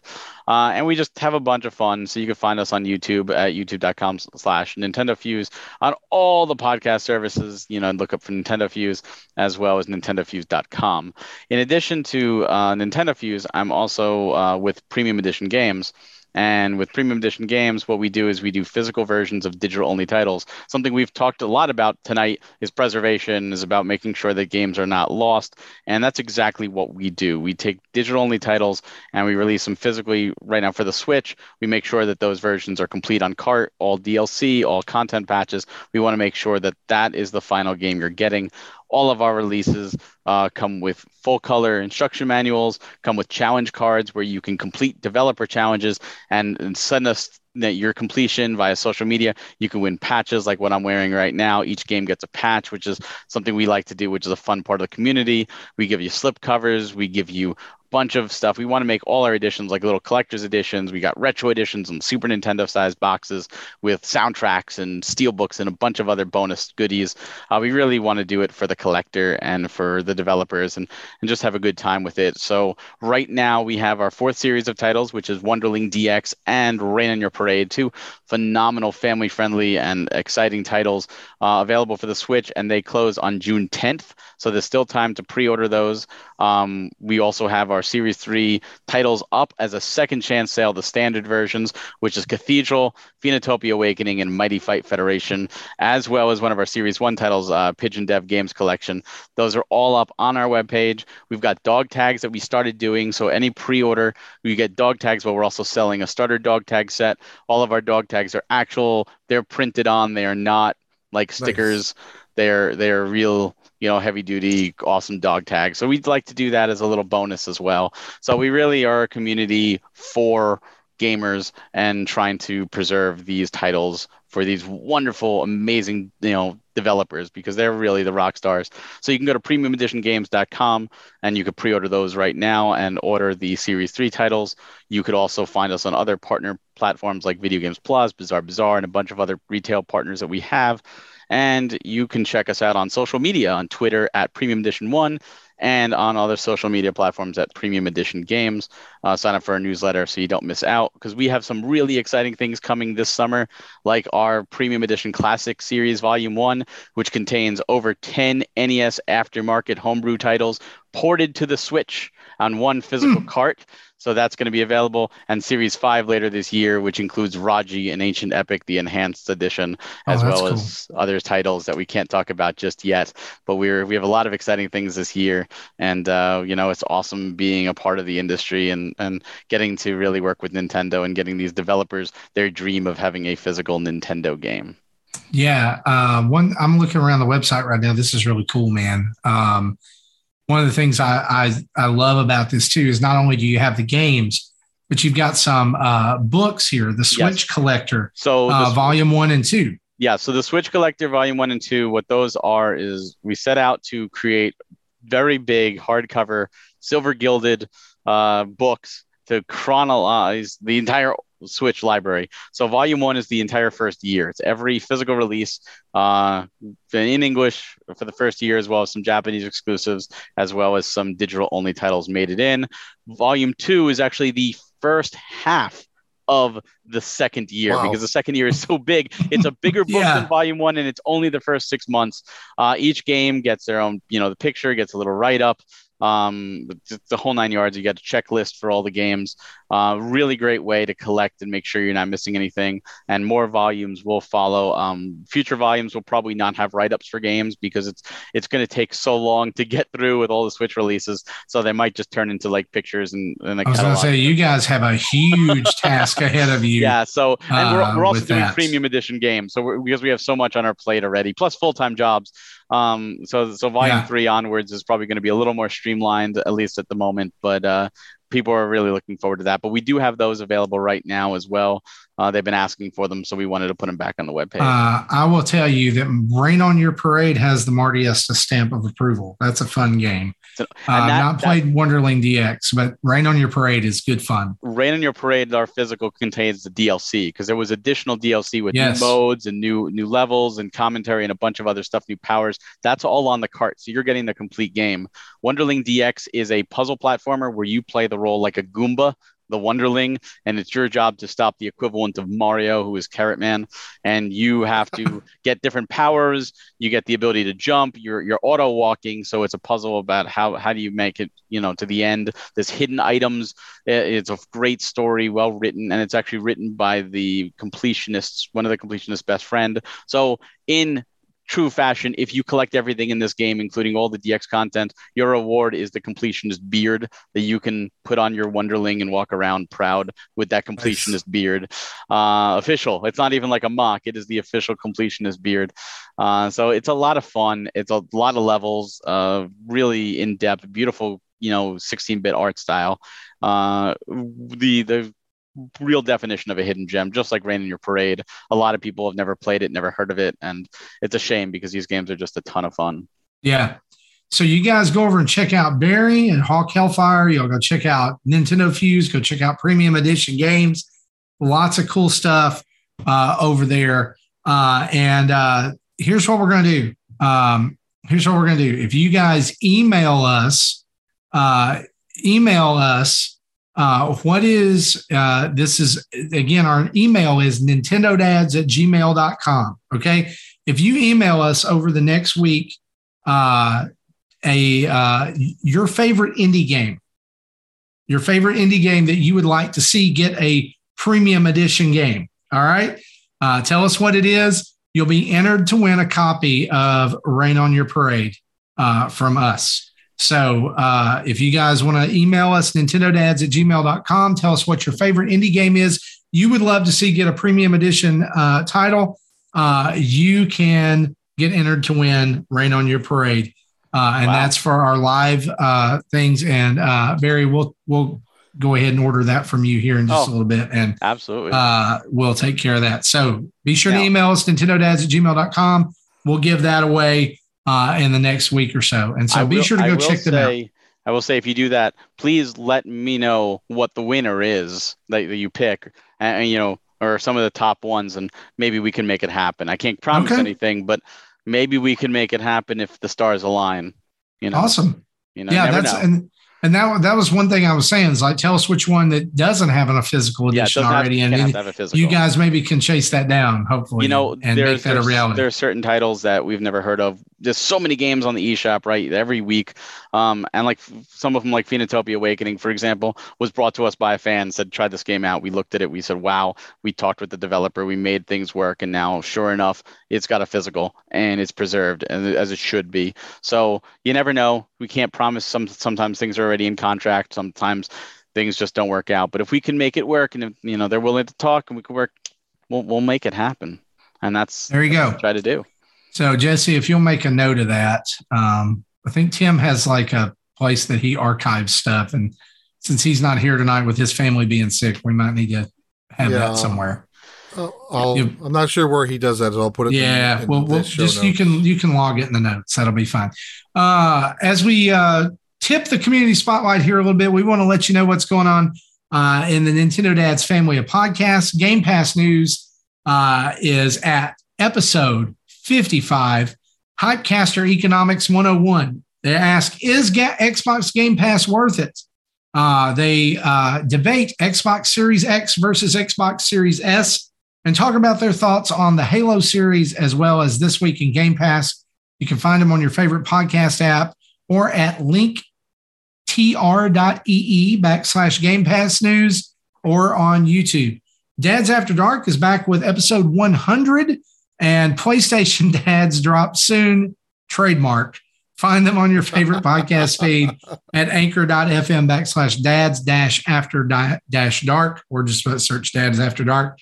RetroLogic brings us episode 24 on topic Microsode 4. This one's all about Solomon's Club. Episode 80 of RetroLogic is Mario versus Donkey Kong turning 18, and they talk about their favorite puzzle platform games. And then for Retro Groove, episode 24, they talk about top 5 non-rock musical instruments in Rock Band. You can find more about them at retrologic.games. And now it's time for questions and comments from our community. The first one of these comes from our Discord community from Mecca. He asks us this. This is for all of us. Do you usually pay for gaming or video streaming subscriptions monthly, or if given the offer, pay for them by the year? What determines which game you get on which system? Have you ever double dipped and bought a game on multiple consoles before? And do you care about achievements or trophies at all? That's a lot. A lot. So let's start with the first question. Barry, do you usually pay for gaming or video streaming subscriptions monthly or by the year?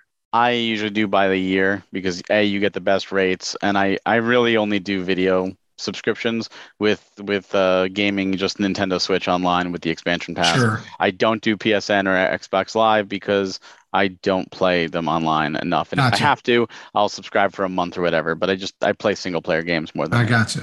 What about you, Jesse? Month or year? Yeah, video streaming I normally go monthly. Gaming I try to go yearly if I can. So that's why I'm a little upset that Game Pass Ultimate is not available annually. But when I find if some site, say Newegg or something, has them on a discount, I'll buy 2 or 3 and stock up. Yeah. So Nintendo Switch Online I do yearly. just because I think that's family. really, If you want the expansion pack, you have no choice. you have no choice but to do it yearly. Xbox games or Xbox Game Pass is a yearly subscription for me. And then we do Netflix as a monthly. So that's really all we have right now. I do have a couple other monthly subscriptions, though, to like Apple One, which is for our storage and our Apple Music. And there's something that Apple Arcade's bundled in there, too. It was actually cheaper for me to get that all together than it was to do it separately. So I switched over to the one. And then for a time, I did GameFly, and I did it by the month. But I got to where I wasn't using it. So I canceled that. Yeah, I think I'm annually on Disney Plus. I don't remember. Oh yeah, HBO is. Disney Plus is annual for me too. I get Hulu free because it's grandfathered in with my cell plan, and I pay Netflix monthly. There you go. Okay, grandfathered in is nice. That's a good thing. Second question was, what determines what game you'll get on which system?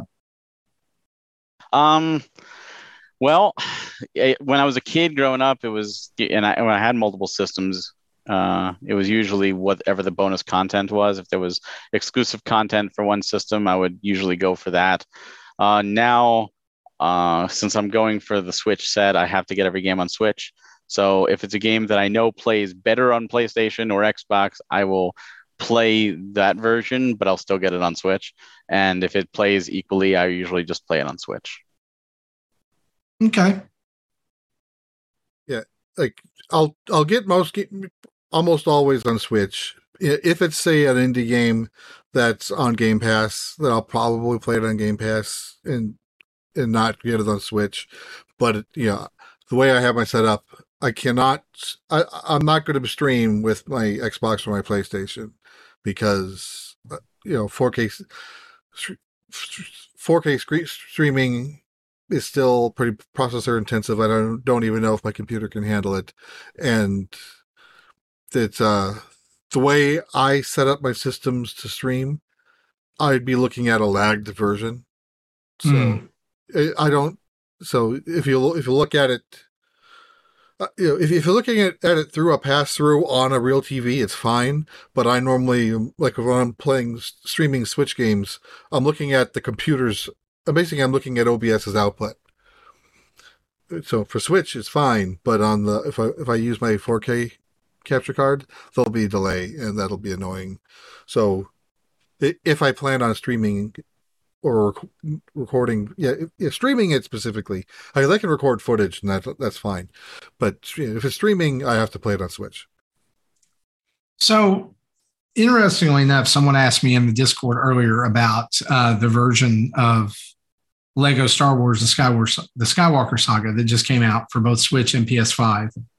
And I chose to originally get it on PS5 because that's one of the few games that my wife and I play together that she even wants to play. And so I was like, I want the best version of it. And I knew that I was going to get that on PS5. I'm not interested about the portability of it because we're going to play it together at home. But I also did pick up the Switch version of it because this is silly. When you play it together, it's split screen the entire time, right? Like there's no way out of it. I wanted to play it single screen, but there's a huge difference. Like there's noticeable stuttering on the Switch version that's not present in the PS5 version. The graphics look washed out compared to what you get on PS5, obviously. So if I'm looking for performance, then I'm going to play it on PS5. But that being said, 99% of the time I play it on Switch because it's all about the portability, right? It's a great point that I made on the show several times, and that is I would love to play Persona 5 all the way through. I don't have the time to sit down in front of my TV and do that when I'm at home, but I do have time when I'm everywhere else, right? Yeah. So RPGs, especially, I'm going to play them on Switch if I get the chance, because that's where they're going to get the most play is handheld, either in my bed or sitting in the car waiting on my daughter to get out of dance practice or whatever, because we're on the go all the time.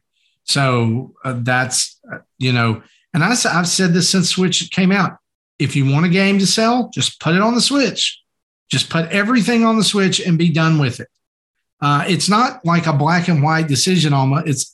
It's not a black and white decision about graphics, really. It's about the portability of it. Back in the day, I wanted the Mortal Kombat 2 version or Mortal Kombat on the Sega Genesis because it had a blood code you could put in, right? You could play and it was inferior graphically and sonically. It was inferior to the Super Nintendo version, which was closest to the arcade version. But the Super Nintendo version made the blood sweat, and that was stupid. But then by the time Mortal Kombat 2 rolled around, the Super Nintendo version was definitely the superior version, and it had the blood back in. It was the game it was supposed to be.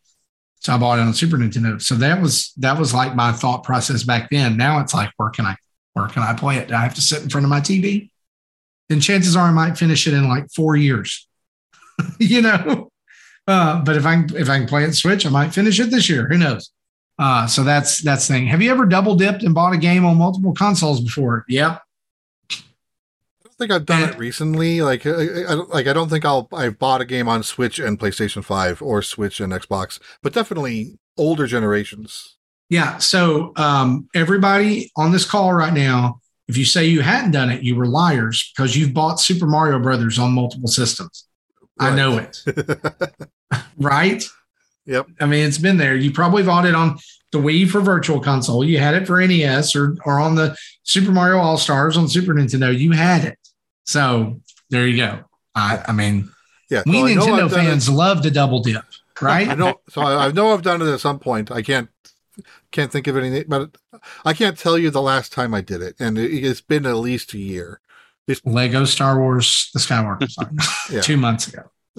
I do it all the time on small print stuff because I know it's small print stuff. So if you don't get it at retail, you're going to be paying for it a lot more afterwards. Sure, yeah. So sometimes when it's a small print for PS4 and Switch, I'll grab them both. So yeah, double dip. I'm trying to think of the last time that I did it, like before Star Wars, and I can't honestly. It wasn't a multiple console, but I had to buy Super Mario 3D Land twice. So okay, that's I think this is one of the last times I did double dip. I had to buy Legend of Zelda Ocarina of Time 3D twice because originally it wasn't available digitally. It was only available physically. So I bought the card on launch, played it through, had fun with it. I wanted to replay it. I couldn't find my cart. Mm-hmm. So I bought it digitally. Paid full price, another full price, $40. 2 weeks later, discount down to 20. Selects, yeah. That's all you had to do. And no, I'm calling your bluff, sir. I'm calling your bluff with Pokemon Sword and Shield. You double dipped technically because you got them both, didn't you? Yeah, but they count as separate games still. I didn't. Between me and my son, maybe. Are they separate games? They're separate releases, yes. But he bought his own copy. I didn't pay for more than one copy of that. Okay, well, we'll agree to disagree because I count them as one game. Which generation? It's time for that double version crap to be over with. Might have been Sun and Moon. I think Sun and Moon. I literally bought 4 copies, 2 of each, because I gave one to me and one to each of the kids. There you go. Makes sense. There you go. It does make sense. It does. I think that was the last time I did that. After that, they could buy their own copy if they wanted it. Okay. Last question. Do you care about achievements or trophies at all? Normally, no. I do. When I'm with these Final Fantasy games, I'm trying to get as many as I can get. Like things like get every treasure chest in the game. Yeah, those. Yeah. So that's relatively easy to track. Fill the bestiary.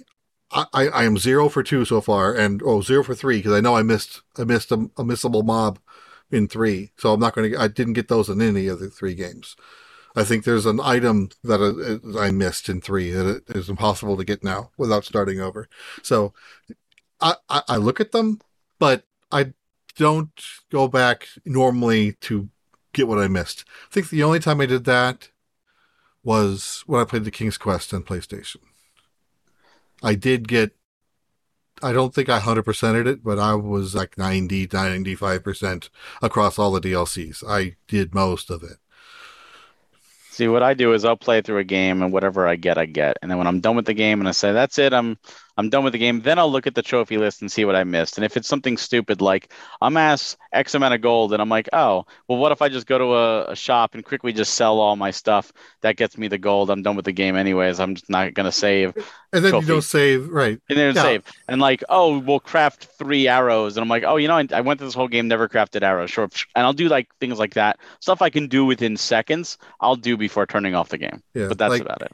Like, I think Inscription was another one. I went back and kind of backfilled a few of them, like do 100 damage in one attack or something like that.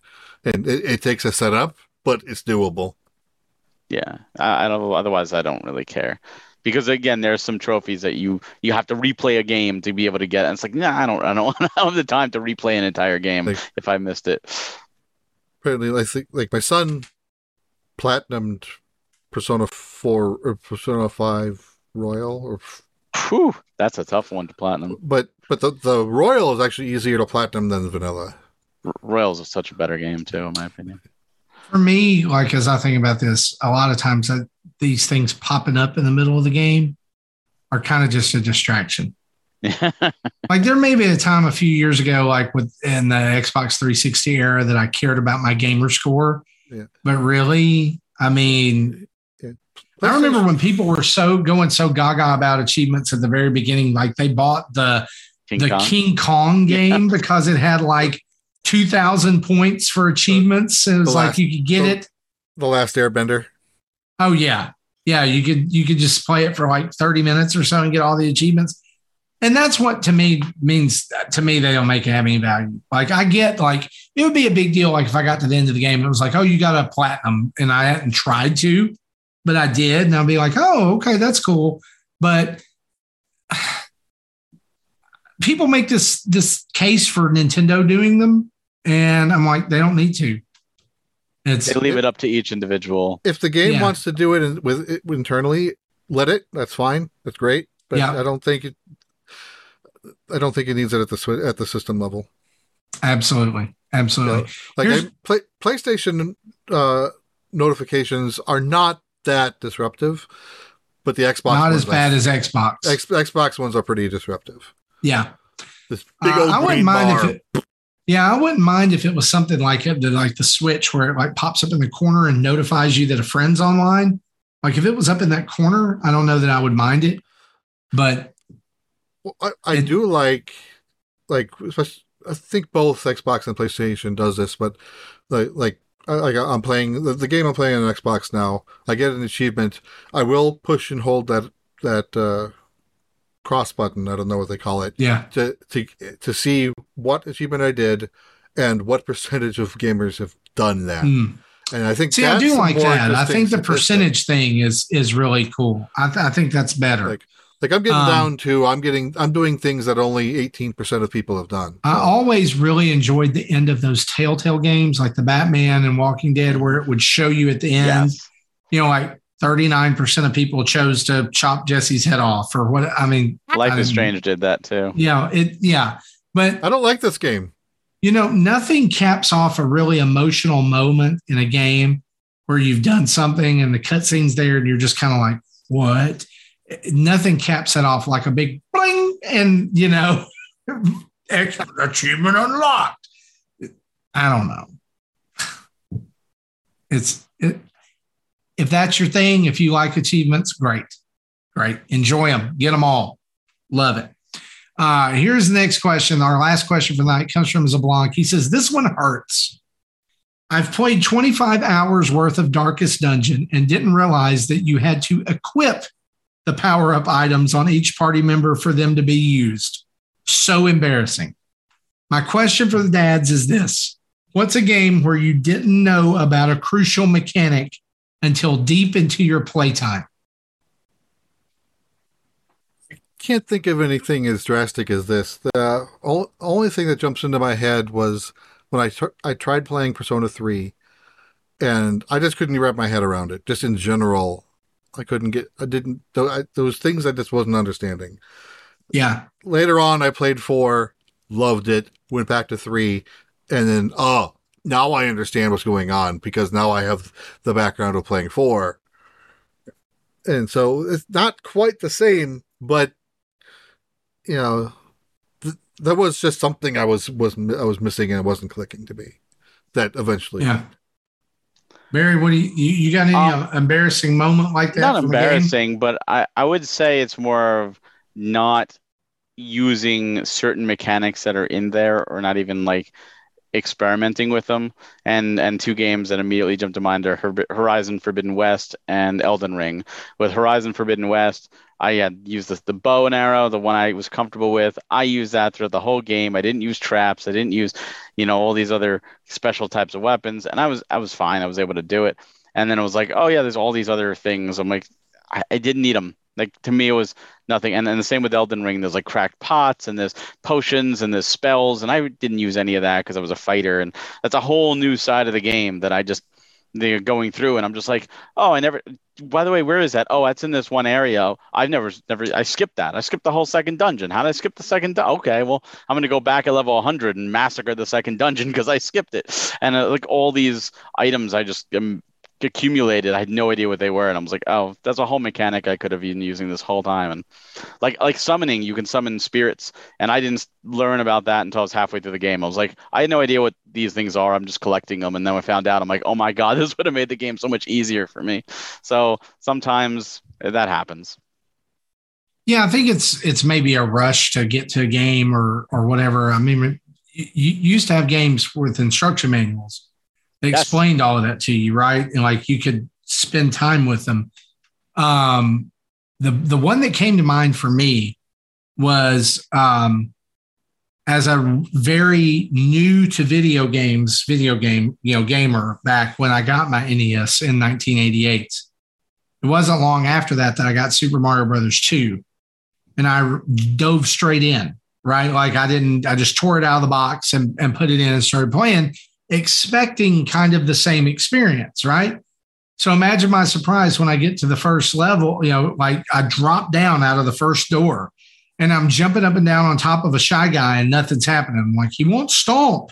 What's it, like, oh, maybe these guys are, maybe I've got to get something first, right? Maybe I got to get a mushroom or whatever. So I go into the next area, nothing. And there's all these plants in the ground, and all I'm doing is like dodging enemies and getting all the way to Birdo without throwing a single enemy. And like he's shooting the eggs, and I'm like stomping up, I'm jumping up and down. I'm like, why will he not take damage?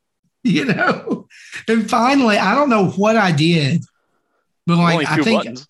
Well, right. I think finally I jumped on one of the eggs and just errantly pressed the B button, and like it picked it up, and I was like, what just happened? Because like, okay, video games train you, right? Projectiles equal bad. Don't touch projectiles. But now you're supposed to stand on top of this guy's projectiles, pick them up and throw them back at him.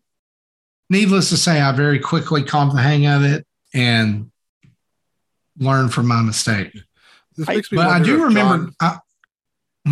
This makes me wonder if John has ever played a Dragon Quest game, because those games just beat it into your head that you have to equip everything for it to be useful.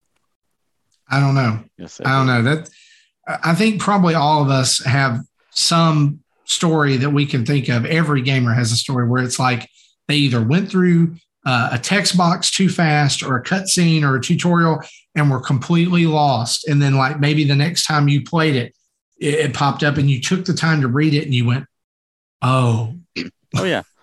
I mean, what happened to me with the last story? Yeah, I got to a stuck point where the game wanted me to learn a new technique. I didn't understand what it was trying to teach me, so it put me into a battle where I needed to use that technique to advance. There was no way to go back to the tutorial screen.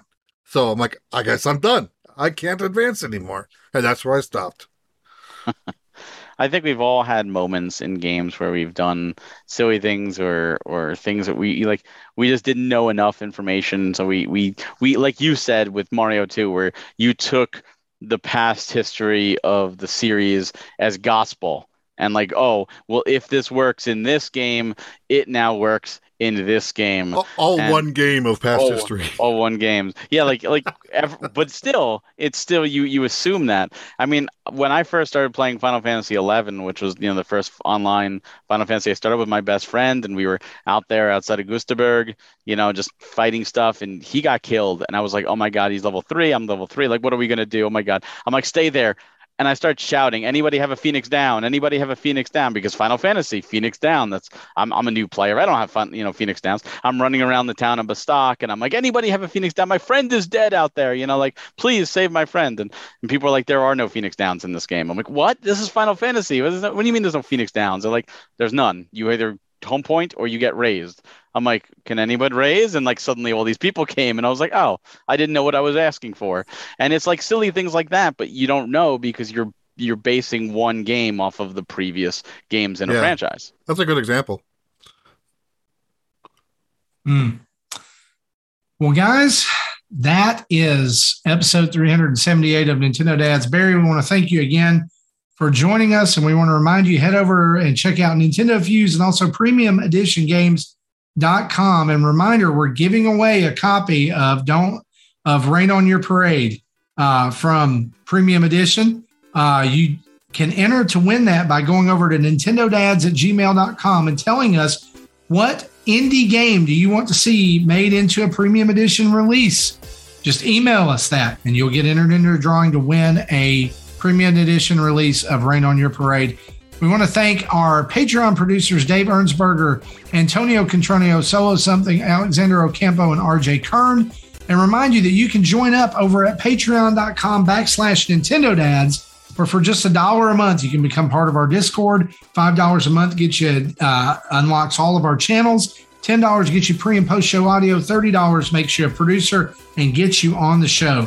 You can also head over to Twitch Prime and throw your subscription our way and get access to the Discord as well through that. Head over to nintendodads.org for our latest YouTube videos, tweets, podcast episodes, social media links, our Patreon page, our Extra Life stuff, and the Nintendo Dads shop for Nintendo Dads merch. Reminder, you can find us in most places. Just type in Nintendo Dads and boom, we're there. Patreon, Twitter, Facebook, Instagram, Twitch, YouTube. Just type in Nintendo Dads and we'll be there. Email us at nintendodads@gmail.com or call in and leave a voicemail at 929-256-25-NDADS. That's 929-256-3237. I want to say a big thanks to OC Remix for the music used throughout the show. And reminder, wherever you download our podcast, on your app of choice, CastBox, iTunes, Stitcher, Google Play, Spotify, wherever it is, leave us a 5-star review and some written words. It helps people find the show and pushes the dads up the rankings and lets everybody know about your favorite show. For me, for Barry, for Jesse, and the missing Tim and Justin, this has been Nintendo Dads, episode 378. We'll see you next week, guys. Bye-bye.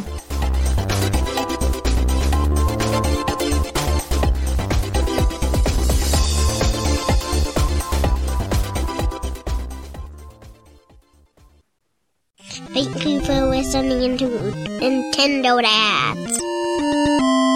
Nintendo Dads.